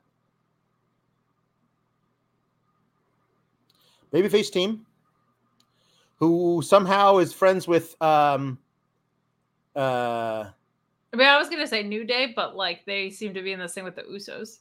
I was thinking Street Profits. Oh yeah, that works. I was thinking Street Profits. I mean, I don't know. No, yeah. Luis asked, did he regain his country accent this week? He totally did. You did, yeah. He totally did. Yeah. Anyway, the moon is southern. I think it's them. It would make sense for it to be Hit Row since they were actually in NXT when Grimes was in NXT. But I thought about that too, but I feel like they're Montez is injured. Montez is injured. Yeah. Oh, that's right. Yeah. Okay, so maybe Hit Row. Hit Row. I think Hit Row might do it. Hit Row. That could work. The thing of it is that for being hurt, apparently Sean found this out on Fightful Select. This is why you spend $5 for Fightful Select information. He found this out that the boot he was wearing on that episode was listed under props, not a medical thing. It was like this is something. It's just like a piece of a piece of costume that he needed to be wearing. It's very odd. So. Luis says, who has investment on Stonks? LA Knight? Maybe LA Knight, but who else? Like, it wouldn't be able to bring LA Knight and one other guy. I'm not really sure who he brings, but LA Knight would be a really good. It would be fun, but I think he's in such like a weird transitional thing. I don't think you want to make it muddier. Yeah, you don't. So here we go. Back to an actual rundown of the thing. Second best thing on the entire show. Roddy in a wheelchair wearing a neck brace. Oh, Lord. Doing the scene from Rocky 2 where Adrian is in the hospital bed and Rocky comes to see her because he doesn't want to fight because she's sick. And he says, "Hey, Rock, could you just do one thing for me?" "Anything, Adrian. Anything. Win. And then he goes and he beats Apollo Creed and becomes the champion. It's the exact same thing, because that's what he says. "Hey, can you do something for me, Julius?" "Anything. Anything, Roddy. Win." Yeah! Dun, dun, dun, dun, dun, dun, dun. Dun, dun, dun, dun, dun, dun, dun. Dun, dun, dun, dun, dun, dun. That would be great. I think this was actually a lot of fun, because they played the really, really overwrought music over the top of it, and they gave an actual explanation for everything. They had Roddy there, like they were talking about how he's been improving. "You look a lot better than you did last week." Like he's been improving. Like he's got the neck braces in the wheelchair, whatever. "I wish I could be there with you guys. I'm sorry. It was me who brought in Damon. I didn't realize what a cancer he was going to be for the group. The Diamond Mine, we need to keep together. Diamond Mine forever." All this stuff. We have been shown Roddy Strong as a heel forever on television, and then he got ran over by Damon Kemp. And for a lot of times that would just be enough. And now he's a babyface. But they actually did the work of showing us a scene where Roddy has contrition. He is asking for atonement. He's asking for forgiveness from the people he has wronged, and they forgive him, and now he's a babyface again. Do you see how that works, everybody? That they actually gave us a 3-minute, 2-minute, 1-minute scene. I don't know how long it was. It wasn't long, and it showed us who, all filled in all those little missing pieces of the storyline, and now we like Roddy again, as opposed to them just saying, "Well, you like him because somebody ran over him." No. You actually have to do the work. I think this was really great. Really great. This is a couple weeks in a row where what they've done with that storyline has all been justified, which is really refreshing. We don't get a lot of that. Like, all the Damon Kemp stuff was not last week, but I think the week before, or maybe even the week before that. Like, that whole undoing was really well justified. This is another situation. And I at least want to like Roddy. So I think this was good. It evoked some sort of empathy. I think the stipulation is really dumb, but I think, I think there's been a really big gap since Malcolm Bivens left. And I think they need to figure it out, or they need to just start calling people up, because honestly, they could go either way with it. So, but as far as what we saw on TV tonight, I'll take this. It was nice to feel like things made sense and were justified in a story on NXT tonight. Yeah. Honestly, if it ends up being a swerve and Roddy was in on it the whole time and was run over by a car to prove what a heel he was, at least they did the work with the scene. They did something. They did something. So, I forgot to mention last week, the Halloween Havoc match between Damon Kemp and Julius is going to be an ambulance match, which are always ridiculous. I hate ambulance matches. I don't like lumberjack matches. And I don't like ambulance matches. They actually had Braun beat Roman in an ambulance match back during their amazing feud in 2017, but it didn't count. I mean, he won and he got the door closed, but they booked everything after it to make Roman Superman. That he closed the door on him and then he opened it back up for some reason, and Roman speared him out of the ambulance and then beat the hell out of him for 5 minutes. Yeah, it was what happens. No.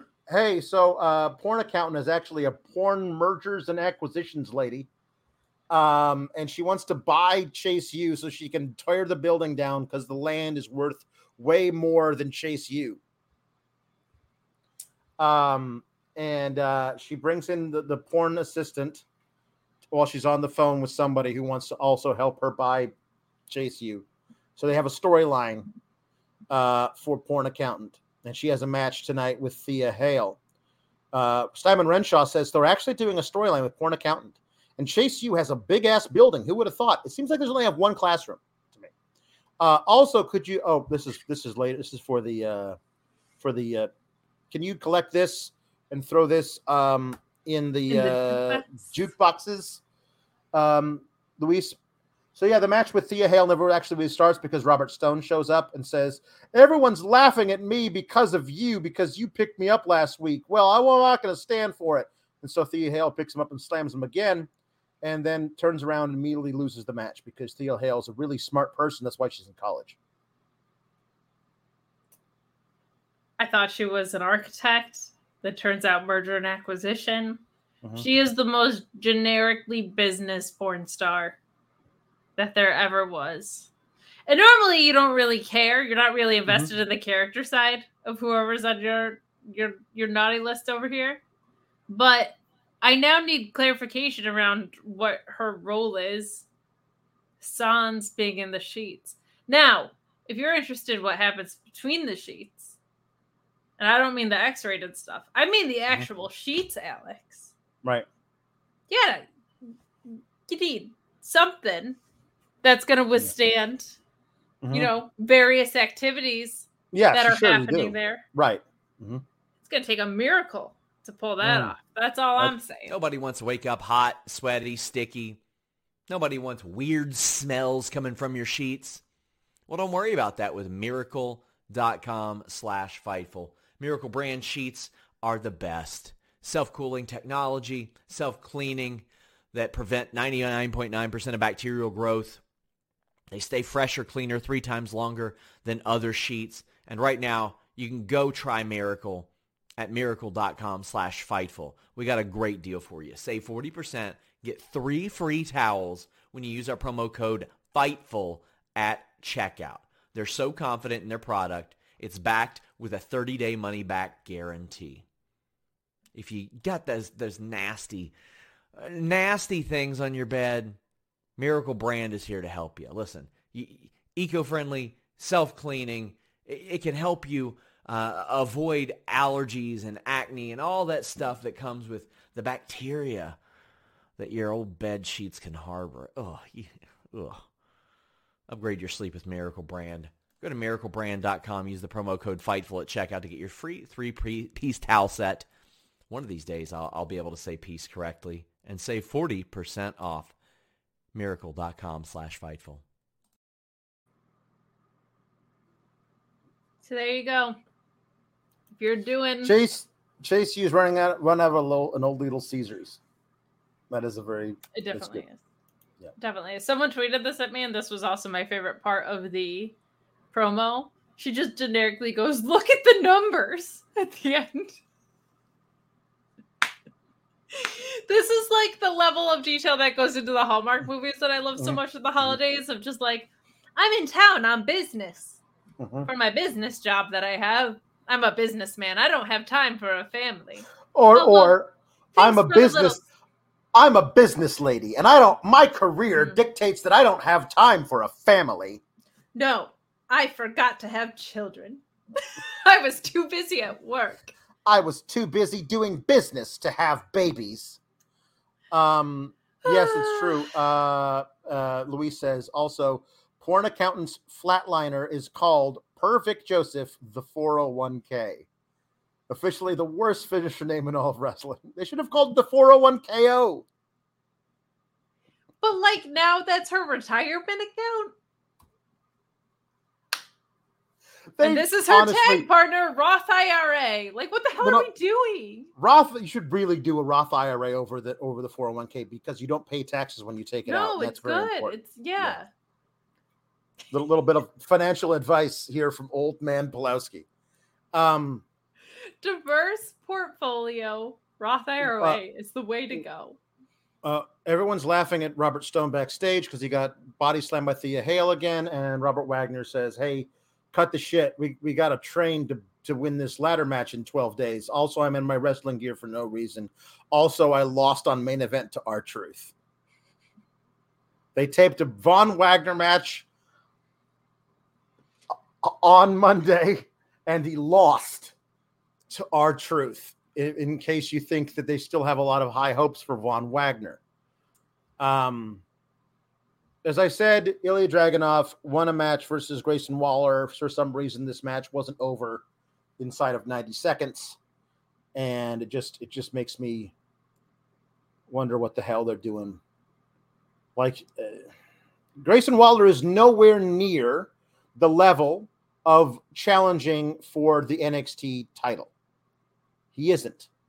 So when you have him have a long, drawn-out match with a guy who is challenging for the NXT title, it makes me go barf, and I don't want to watch your show. Like, do the work.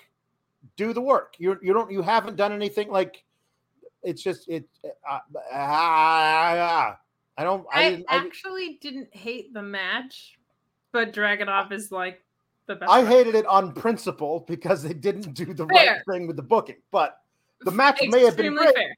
But like, yeah, no, the booking was stupid. It's kind of like how Seth lost to Riddle and then was going into a title match. Like, stop losing people, having people lose that are going into title matches. Just makes no sense. But I did think this was actually like a stronger showing from Grayson Waller, which was nice. I think he's coming along in the ring. It just still feels. But then he has to leave to do his finisher, and he spins the wheel. No, he didn't spin the wheel. The wheel spun by itself. And so he was so worried by ghosts that were spinning the wheel by themselves that he hopped into the ring to do his finisher and got caught in a German suplex and lost. Okay, I do make exceptions for anything around Halloween Havoc because it's always been a gimmicky, stupid pile of stupidity. Sure. But fun. So, like, the wheel being spun by ghosts, I'll make exceptions for. When you have a match over the right to spin the wheel, that's a bridge too far for me. But stupid, spooky stuff happening with Halloween Havoc, I'll let be. I'm fine with it if he thinks it's actually spinning by itself. But then we have to see later Apollo Crews step from behind the wheel, and it was actually Apollo Crews that spun it. Because I'm fine with him being whacked out enough that he thinks a ghost spun the wheel. But I'm not fine with that being the actual explanation for what happened. You actually have to show me that there is something else that happened because I guess you've just never been haunted before. I guess I have now.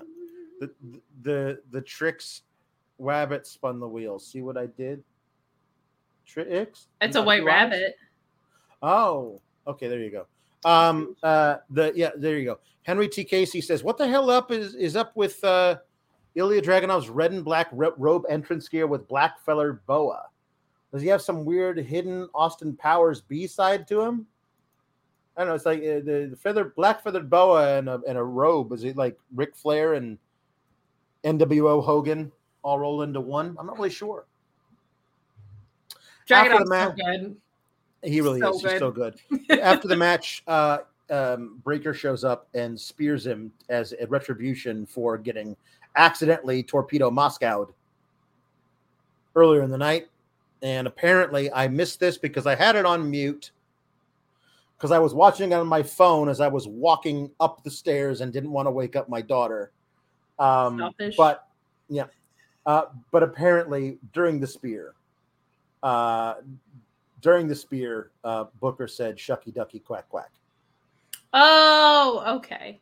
It's possible I missed this as well because as locked in as I was to NXT. You're locked in. Completely locked in. Locked in. Mm-hmm. I might have for a split second been paying attention to the Yankee game at that point. This is also a very good point here by John Wick. Dragunov needed ghost help to beat Grayson Waller. Because Grayson Waller was going out to do his finisher. And had the ghost not distracted him, Ilya wouldn't have had time to recover. That's part of this.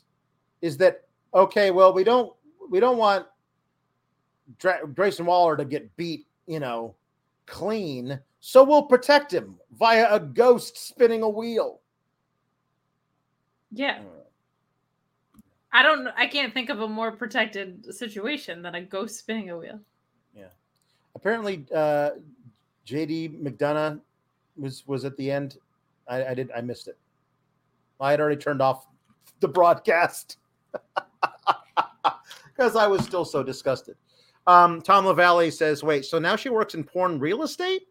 Sorry, my mind, I went for a big wander for the last 30 minutes. Yeah, she works in porn real estate now. She does. And she sleeps on miraculous sheets. It's a porn booming porn industry. There's a lot of different verticals in porn. It's still a porn seller's market. He was clapping in the crowd. Look at the numbers. Look at the numbers. Oh, look at the numbers. I would love it if they would like done a reverse angle and a shot over his shoulder, and the numbers are just 1, 2, 3, 4, 5, 6, 7, 8, 9, 10. That would be fantastic. With look at the blanks numbers next to them. The camera zoomed in on his big ass head, said Luis, and that's what we're talking about. All right. JW Pringle says, do you remember Storylines? Papa Pawlowski does. And Jake Salazar says, I have faith Cody Rhodes will heal the internal racism within WWE and solve all of our problems. Happy birthday, Dusty Rhodes. Nerd Guru says, I didn't watch NXT tonight in favor of Cobra Kai being the most off-the-wall bananas show I've seen in a long-ass time. I think wrestling fans would love it because it's like a video game. It's amazing. I have not watched any of it. I feel like I'm going to wait until... I think it's egregious that you would give your attention to something else or even split your attention during NXT. Yeah, I would never do such how unprofessional. Listen, summarily and unprofessionally split your attention. Here's the deal, Kate. Here's the deal. Mm-hmm. You are watching playoff baseball. In a couple of weeks, I'm going to be watching regular season basketball. Like October regular season basketball instead of watching NXT. So, yes, Porn Assistant was with Porn Accountant. They were looking at the numbers together. The numbers. They needed to be looked at. These numbers. Look at the numbers. Throwback says, what's good, guys? What's good? He's a 22-month Twitch sub.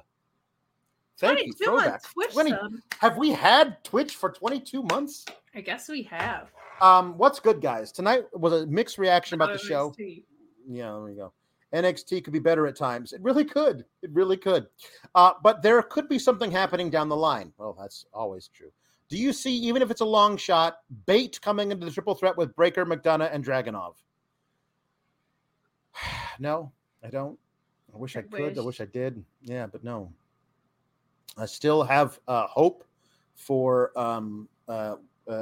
Bate to go up to the main roster and steal Butch away from Sheamus, so that you can do British Strong Style as a tag team, get all the golds, and have lots of awesome matches.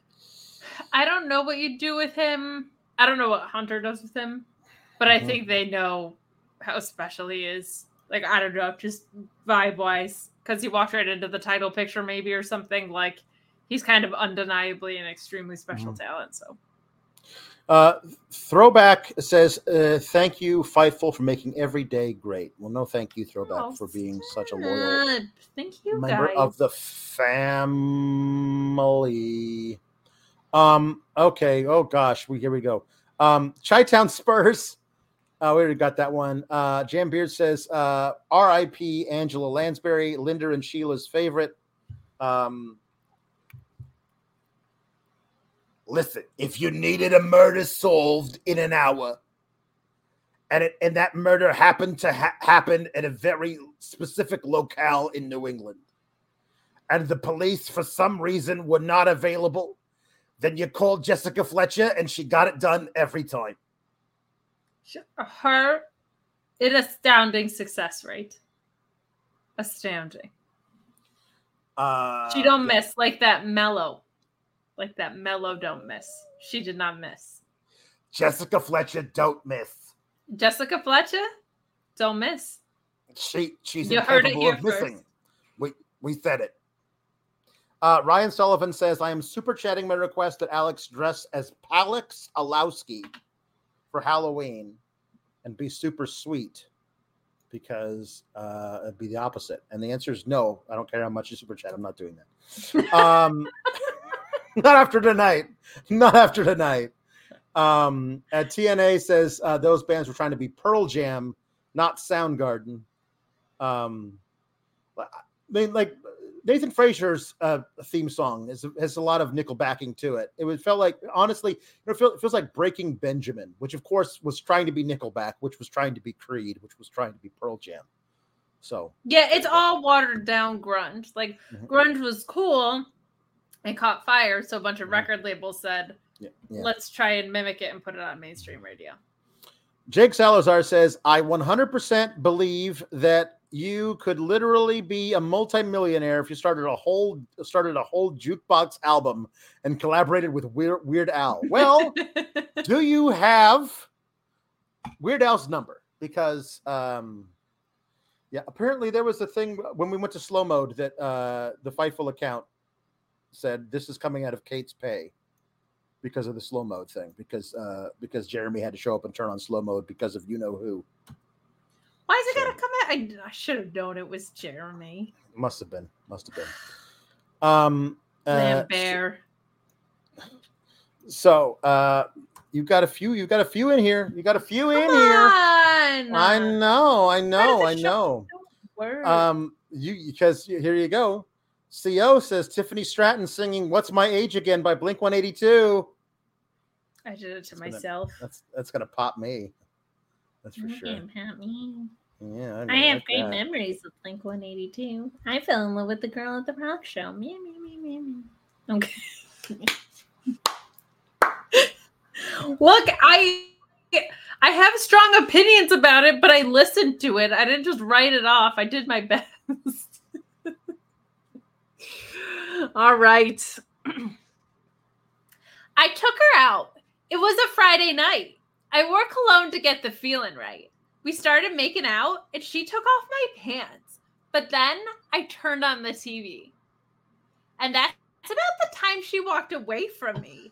Nobody likes you when you're 23. And are still amused by TV shows? What the hell is ADD? My friends say I should act my age. What's my age again? That's all you're getting.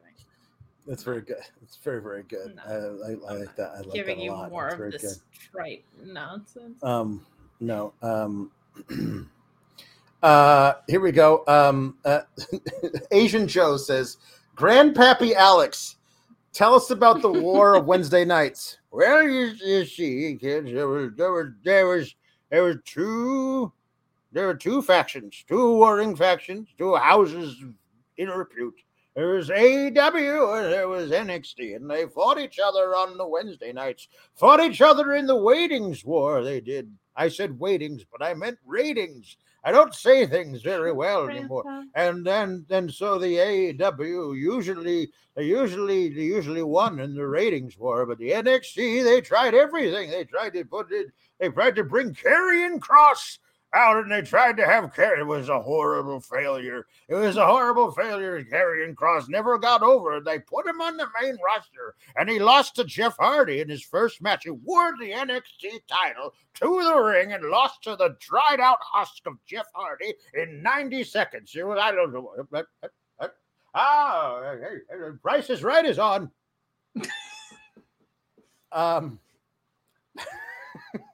we'll have to Pawlowski. We'll have to pepper those in. Nathan Frazier sings "Hurt" by Johnny Cash.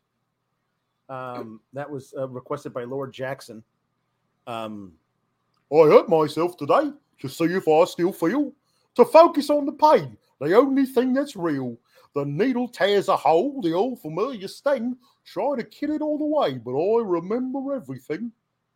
What have I become, my sweetest friend?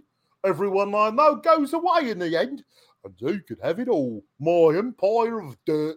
I will let you down, I will make you hurt, and Bob's your uncle. Sad for Uncle Bob. Yep. So hold on, you have to pick something for me to sing as Daddy Magic. So think about it while I sing Roxanne by UTFO as Finn Balor as requested by NCB.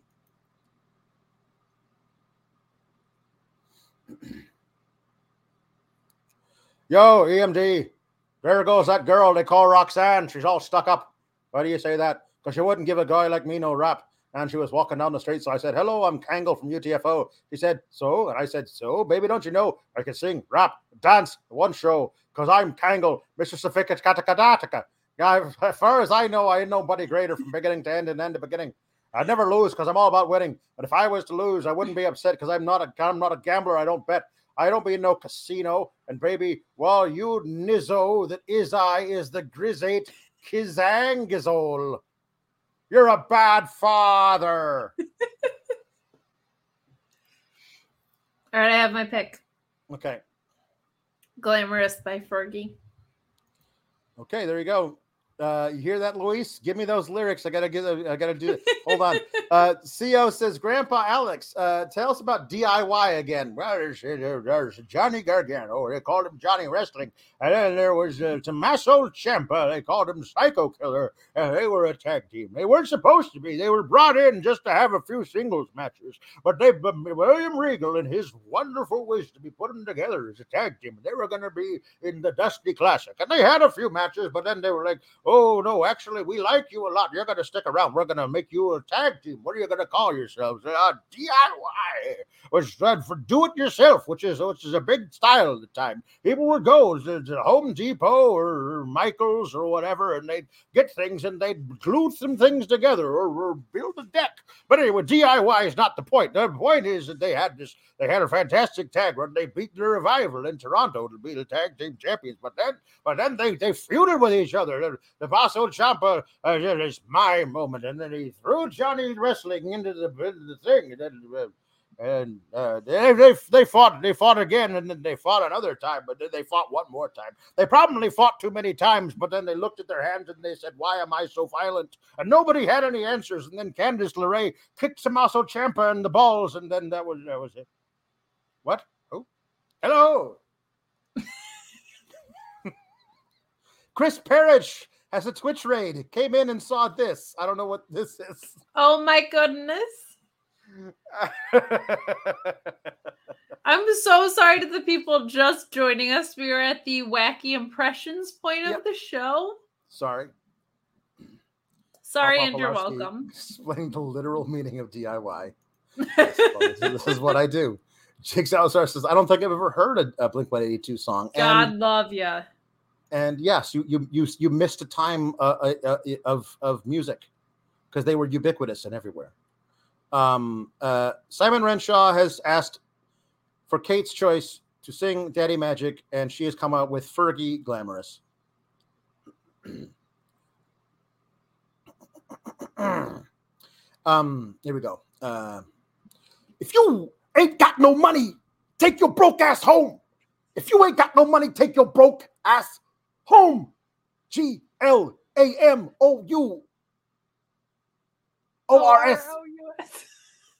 I forgot how to spell, but that's all right because you get a taste of the glamorous. We fly in first class up in the sky, popping champagne, living my life in the fast lane. I won't change by the glamorous. Oh, the flossy. Are you ready? The glamorous. Oh, the glamorous by the flossy. Huh? That's right. So that's enough. Sports entertainers. Sports entertainers. Okay. Here we go. Michael Dammit asked, do Linda and Papa Pawlowski know one another? I was going to ask that later. I've never had the pleasure. But he seems like a very nice, a bit too old for me, obviously. But you know, because I've still got all my faculties, and he appears just from first glance to not know what day it is. But I obviously am solid, sharp as a tack, solid as a rock up here. But you know, I don't know. He is kind of cute though, so who knows? He certainly seems to remember quite a few things about the DIY. If he has any money, he's probably close to death. Maybe I'd marry him just to get the inheritance. You are so bad. You're just collecting inheritances all the time. It's kept me in the life to which I've become accustomed. So I love that we got people from Twitch who have no idea what's going on. Welcome. okay, good. Here we go. NCB says Papa Pawlowski sings "Mama Said Knock You Out" by LL Cool J. Okay, here we go. We'll see how this goes. Paul, what did Mom used to say?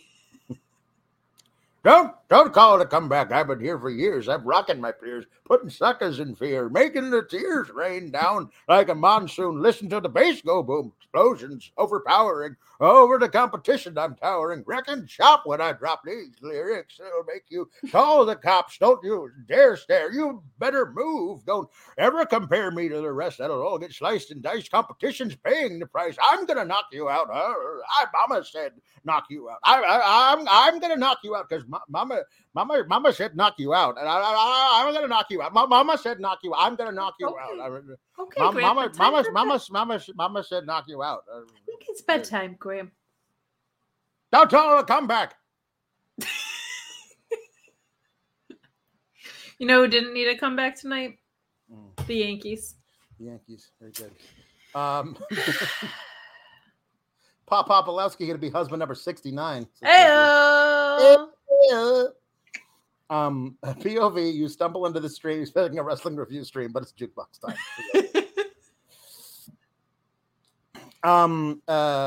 Okay, so here we go. Here we go. Here we go.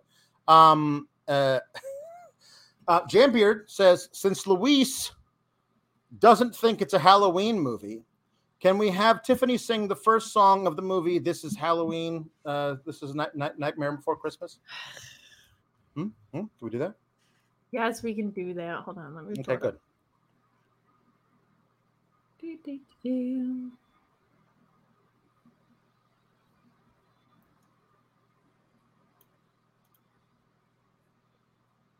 Okay. Boys and girls of every age, wouldn't you like to see something strange? Come with us and you will see. This is our town. Halloween. This is Halloween. This is Halloween. Pumpkins scream in the dead of night. This is Halloween. Everybody make a scene. Trick or treat till the neighbor's gonna die of fright. It's our town. Everybody scream. This is our town of Halloween. Good enough? Very, very good. Very good. Very good. Thank you. Thank you. Toodles. Bones in the Home, Elizabeth says, Papa Pawlowski singing Cats in the Cradle. My child just arrived the other day. He came to the world in the usual way, but there were planes to catch, bills to pay. He learned to walk while I was away, and he was talking before I knew it. And as he grew, he'd say, I'm going to be like you, Dad. I'm going to be like you. And the cat's in the cradle, the silver spoon, little boy blue, and the man on the moon. When you're coming home, Dad, I don't know when, but we'll get together then. We'll have a good time then. Getting worried about him. Getting harder. What? All right. His catchphrase is just what? What? What? By the way, one of my projects in grad school when I was doing my area of expertise that I was going into was voice acting. And so one of the things I had to do was I had to pick a certain type of character and then find 5 different voices for that same character type. And it was Old Man. So this was one of them. Oh, so, that rules. So this is one of them. There's other ones. I don't even know if I could conjure up any other ones, but this was the one I had the most fun with. Jukebox. Orion Band says Axiom sings Churros by Crypto Bunny. All right, here we go.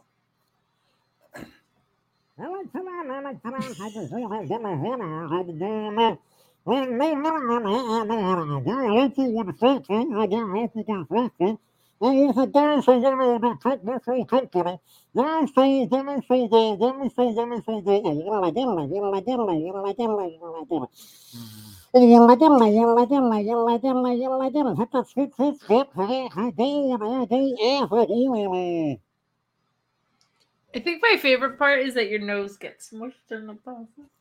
Yeah. It's good. Okay. So we're gonna save our oh, that's me. That's me doing. That's not a duet. That's me and me doing a duet. Okay. It's my favorite. Here we go. Jam Beard says, no, wait, Jam, this is, I don't believe this is a song request. I believe this is a Simpsons monologue request. Jam Beard says, Pop Popolowski sitting by the lemon tree. And a great cry went up from the city and some citizens of Shelbyville because the lemon tree had been taken away and nobody wanted it anyway because the lemon tree was haunted. That's right, the lemon tree was haunted and we never wanted it here to begin with. And they took it over to Springfield and now the ghosts haunt the Springfield and we didn't want it anyway. That lemon tree and we eat turnips. Unless we got to toast the fact that we don't have lemon tree anymore, because we with a nice tall glass of turnip juice. You can taste the vitamin J. So what? Grandpa does Purple Pills by D12, helped by Linda, as a requested by Orion Ben 666. Helped by Linda. Okay, here we go.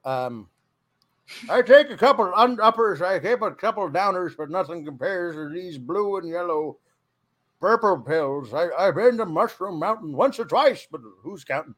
But nothing compares to these blue and yellow purple pills. Blue and yellow purple pills. Cool, calm, just like my mom, with a couple of Valium inside it. It's Mr. Mischief with a trick up his sleeve to roll up on you like Christopher Reeves. I can't describe the vibe I get when I drive by 6 people and 5 I hit. Whoops. Oh, shoot. I started a mosh pit, squashed the bitch, and stopped the foster kids. Wow, that's terrible. That the shrooms make me hallucinate. Then I sweat till I start losing weight, till I see dumb shit start happening, dumber than Vanilla Ice trying to rap again. Oh my goodness, that is dumb. That's very dumb. That's very dumb. Grandpa, you want to take the rest of this? So bounce, come on, bounce. I said, come on, bounce. Everybody in the house with half an ounce. Me, not weed. I meant Coke. Coca-Cola Classic. Remember the new Coke? They had new Coke. That was in the 80s. Bill Cosby, who was a fine man until he wasn't anymore, and then that's terrible. That is. What? A lot of people in the chat want to ask Pop Polowski about Bobby Fish.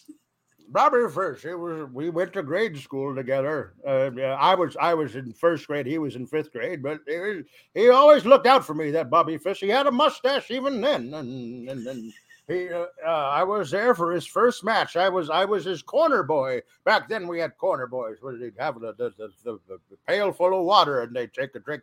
Then at the end he'd give me a bee. Rather we called them that's a nickel, but they had a picture of bees on them. And then that's what I would take that down to the local store, and I'd buy me a whole sack of flour. I'd take it home to my mother, and she'd use that to make things.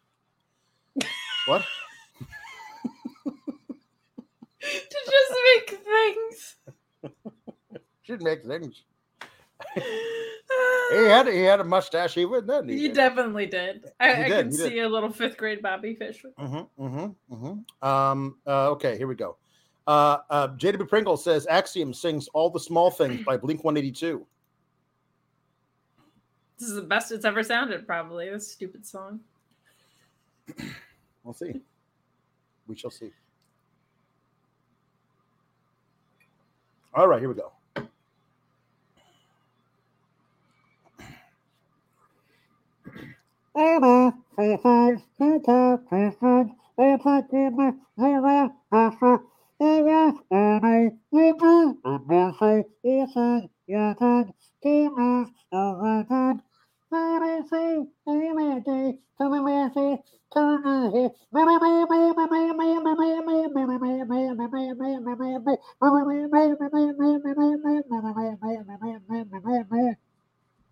I'm so sorry for insulting them with lyrical genius, like na na na na na na na na na.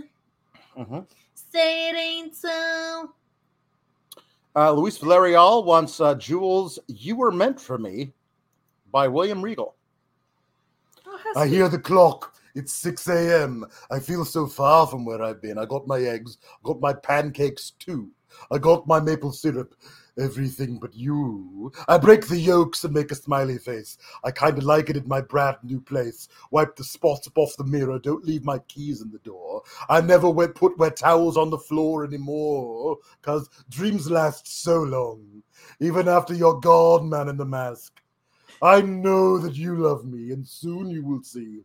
You were meant for me, and I was meant for you, you scrumptious little tart, you. I want to just melt you in my mouth, it's true. It's good. War Games. Battle Frolic. Okay. Jake Salazar wants Papa Pulowski. You got another one, Kate. Come on. It's not ready yet, but Jake Salazar says Paul Popolowski singing Linda on My Mind by Conway Twitty. There we go. Actually, I kind of like it if Paul Popolowski is one of Linda's ex-husbands who was far too old for her. There was a May-December romance, and somehow he's still alive.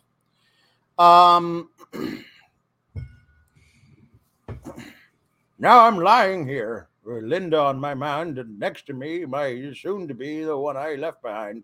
And Lord, it's killing me to see her cry. She knows I'm lying here beside her with Linda on my mind. Yes, I know that once I loved her, and I placed no one above her, and I never thought I'd ever set her free, but it wasn't in my plans the way that Linda squeezed my hand. The first time that I held her close and she danced with me, I said, I loved you for a long time, but you're married to a friend of mine, and I've tried hard to never let it show, but my love for you is stronger. I can't hide it any longer, and so I thought I'd better let you know. Now I'm lying here with Linda on my mind, and next to me, the soon-to-be, my who the one about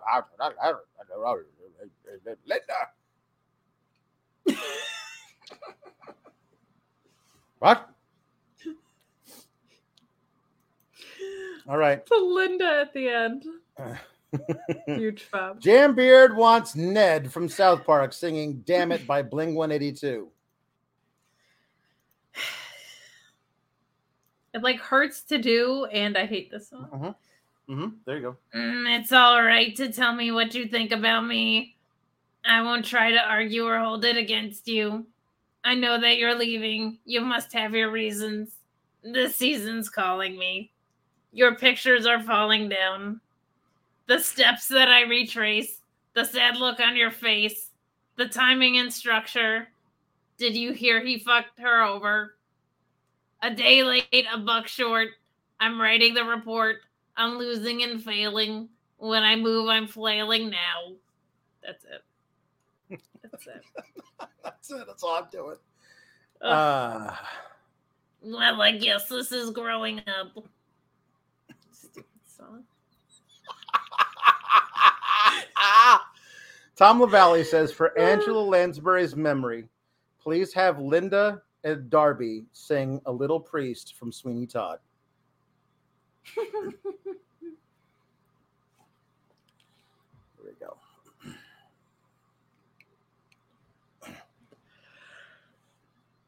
That's all very well, but what are we going to do about the Italian? Later on, when it's dark, we'll take him out of the trunk and bury him. Well, yes, of course, we could do that. I don't suppose he's got any relatives going to come poking around looking for him. But you know me, bright ideas keep popping in my head, and I keep thinking, seems a downright shame. Shame. Seems an awful waste. Such a nice plump frame. What's his name has, what? No, it can't be traced. Business needs a lift. Debts to be erased. think of it as a thrift, as a gift, if you get my drift. No? Seems an awful waste. I mean, with the price of meat what it is, when you get it, if you get it. Good, you got it. Take, for instance, Mrs. Mooney in a pie shop. Business never better, using only pussycats and toast. And a pussy's good for maybe 6 to 7 at the most, and I'm sure they can't compare as far as taste. Mrs. Lovett, what a charming notion. Eminently practical and yet appropriate as always. Well, it does seem a waste, is all I'm saying. And that's all that. That was really good. That is so much fun. Especially with Linda talking about the plum frame. Well, listen, all I'm saying is it just seems a waste.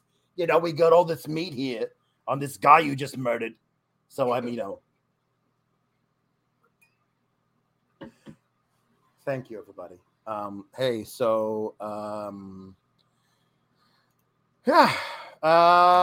What's going on? Oh yeah, next week we're gonna do this as a double show. We're gonna somehow for the first time ever, I will have my attention split. Mm-hmm. This never happened before. Never happened before. Definitely not tonight. Nope. We are gonna do both AEW and NXT as they're running head to head because AEW is getting bumped from playoffs. So they will be on Tuesday, and we will be reviewing both. Somehow that seems like it's going to go off without a hitch. I don't know why, but it's going to be perfect. Perfect. And I think that we're going to be able to review both shows in a tidy hour and a half. Yeah, I would say 1:15 to 1:30. Yeah. Emily and Allie are going to Dynamite next week, so have so much fun. So you're gonna have to check out the show on the way back. This week, whenever the hell we get around to recording it, is for Get the Flick Out of Here. I did a scary one, and Kate did a cute one.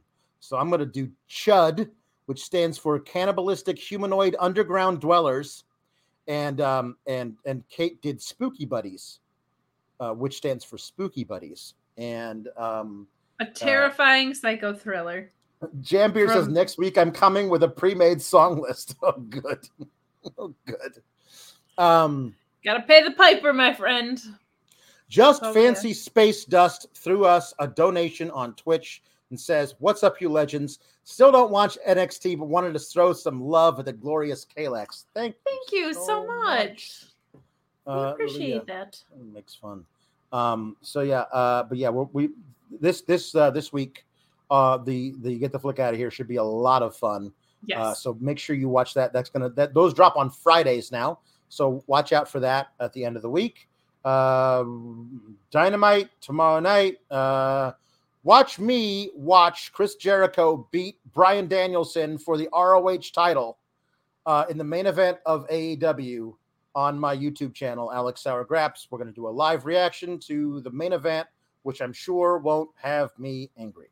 And also, Kate reviews it on her own thing for the Mark Order podcast, and then I will review it with John Alba tomorrow night, actual real journalist, a respected man in his field, will somehow try to get a word in edgewise as I lose my mind over Chris Jericho beating Bryan Danielson.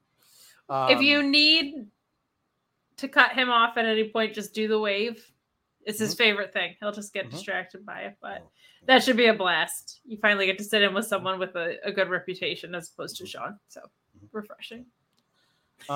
Anyway, yes, and we will. And so yes. Anyway, so yeah, there's all kinds of fun things. Kate, where do they follow you on the platforms? You can find me at Miss Kate Fabe on Twitter. You can also find me doing the AEW Rampage and SmackDown post show, with this week we'll have Robert D. Felice, which I'm very, very excited about, as Mirror Alex, Fake Alex, Alex 2.0 is actually moving from Jersey to Carolina. So he will be in transit, and I will have Team Kebab back in action on Friday. Emily C says, Albert doesn't sing songs as an old woman with emphysema? That we know of. Alba doesn't. Yeah, you get in your requests for tomorrow night and see what happens. You pay. I don't know if Alba does any impressions. We'll have to find out. You can follow me on the Twitter at Alex Sourgraps, also on YouTube as Alex Sourgraps. We'll be doing a lot of fun stuff over there in the next coming weeks. Thank you all for being with us. You guys make this so much fun to do. As much as I hate the current product of NXT, I will never stop doing the show because I love all of you guys so much. So there you go. Thank you so much. I love this too. Emily Seaside. She usually napped through the wrestling part to wake up just in time for Jukebox. That's what you got to do, people. Thinking. That's what you got to do. All right, everybody. Yeah. We love you. Everything sucks, but keep cool, Gabagools.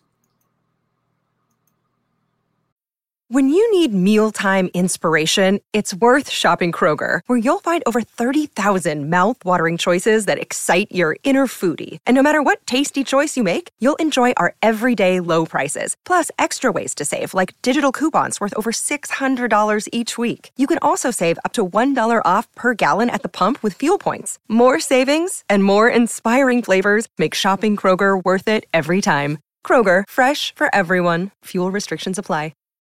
When you need mealtime inspiration, it's worth shopping Kroger, where you'll find over 30,000 mouth-watering choices that excite your inner foodie. And no matter what tasty choice you make, you'll enjoy our everyday low prices, plus extra ways to save, like digital coupons worth over $600 each week. You can also save up to $1 off per gallon at the pump with fuel points. More savings and more inspiring flavors make shopping Kroger worth it every time. Kroger, fresh for everyone. Fuel restrictions apply.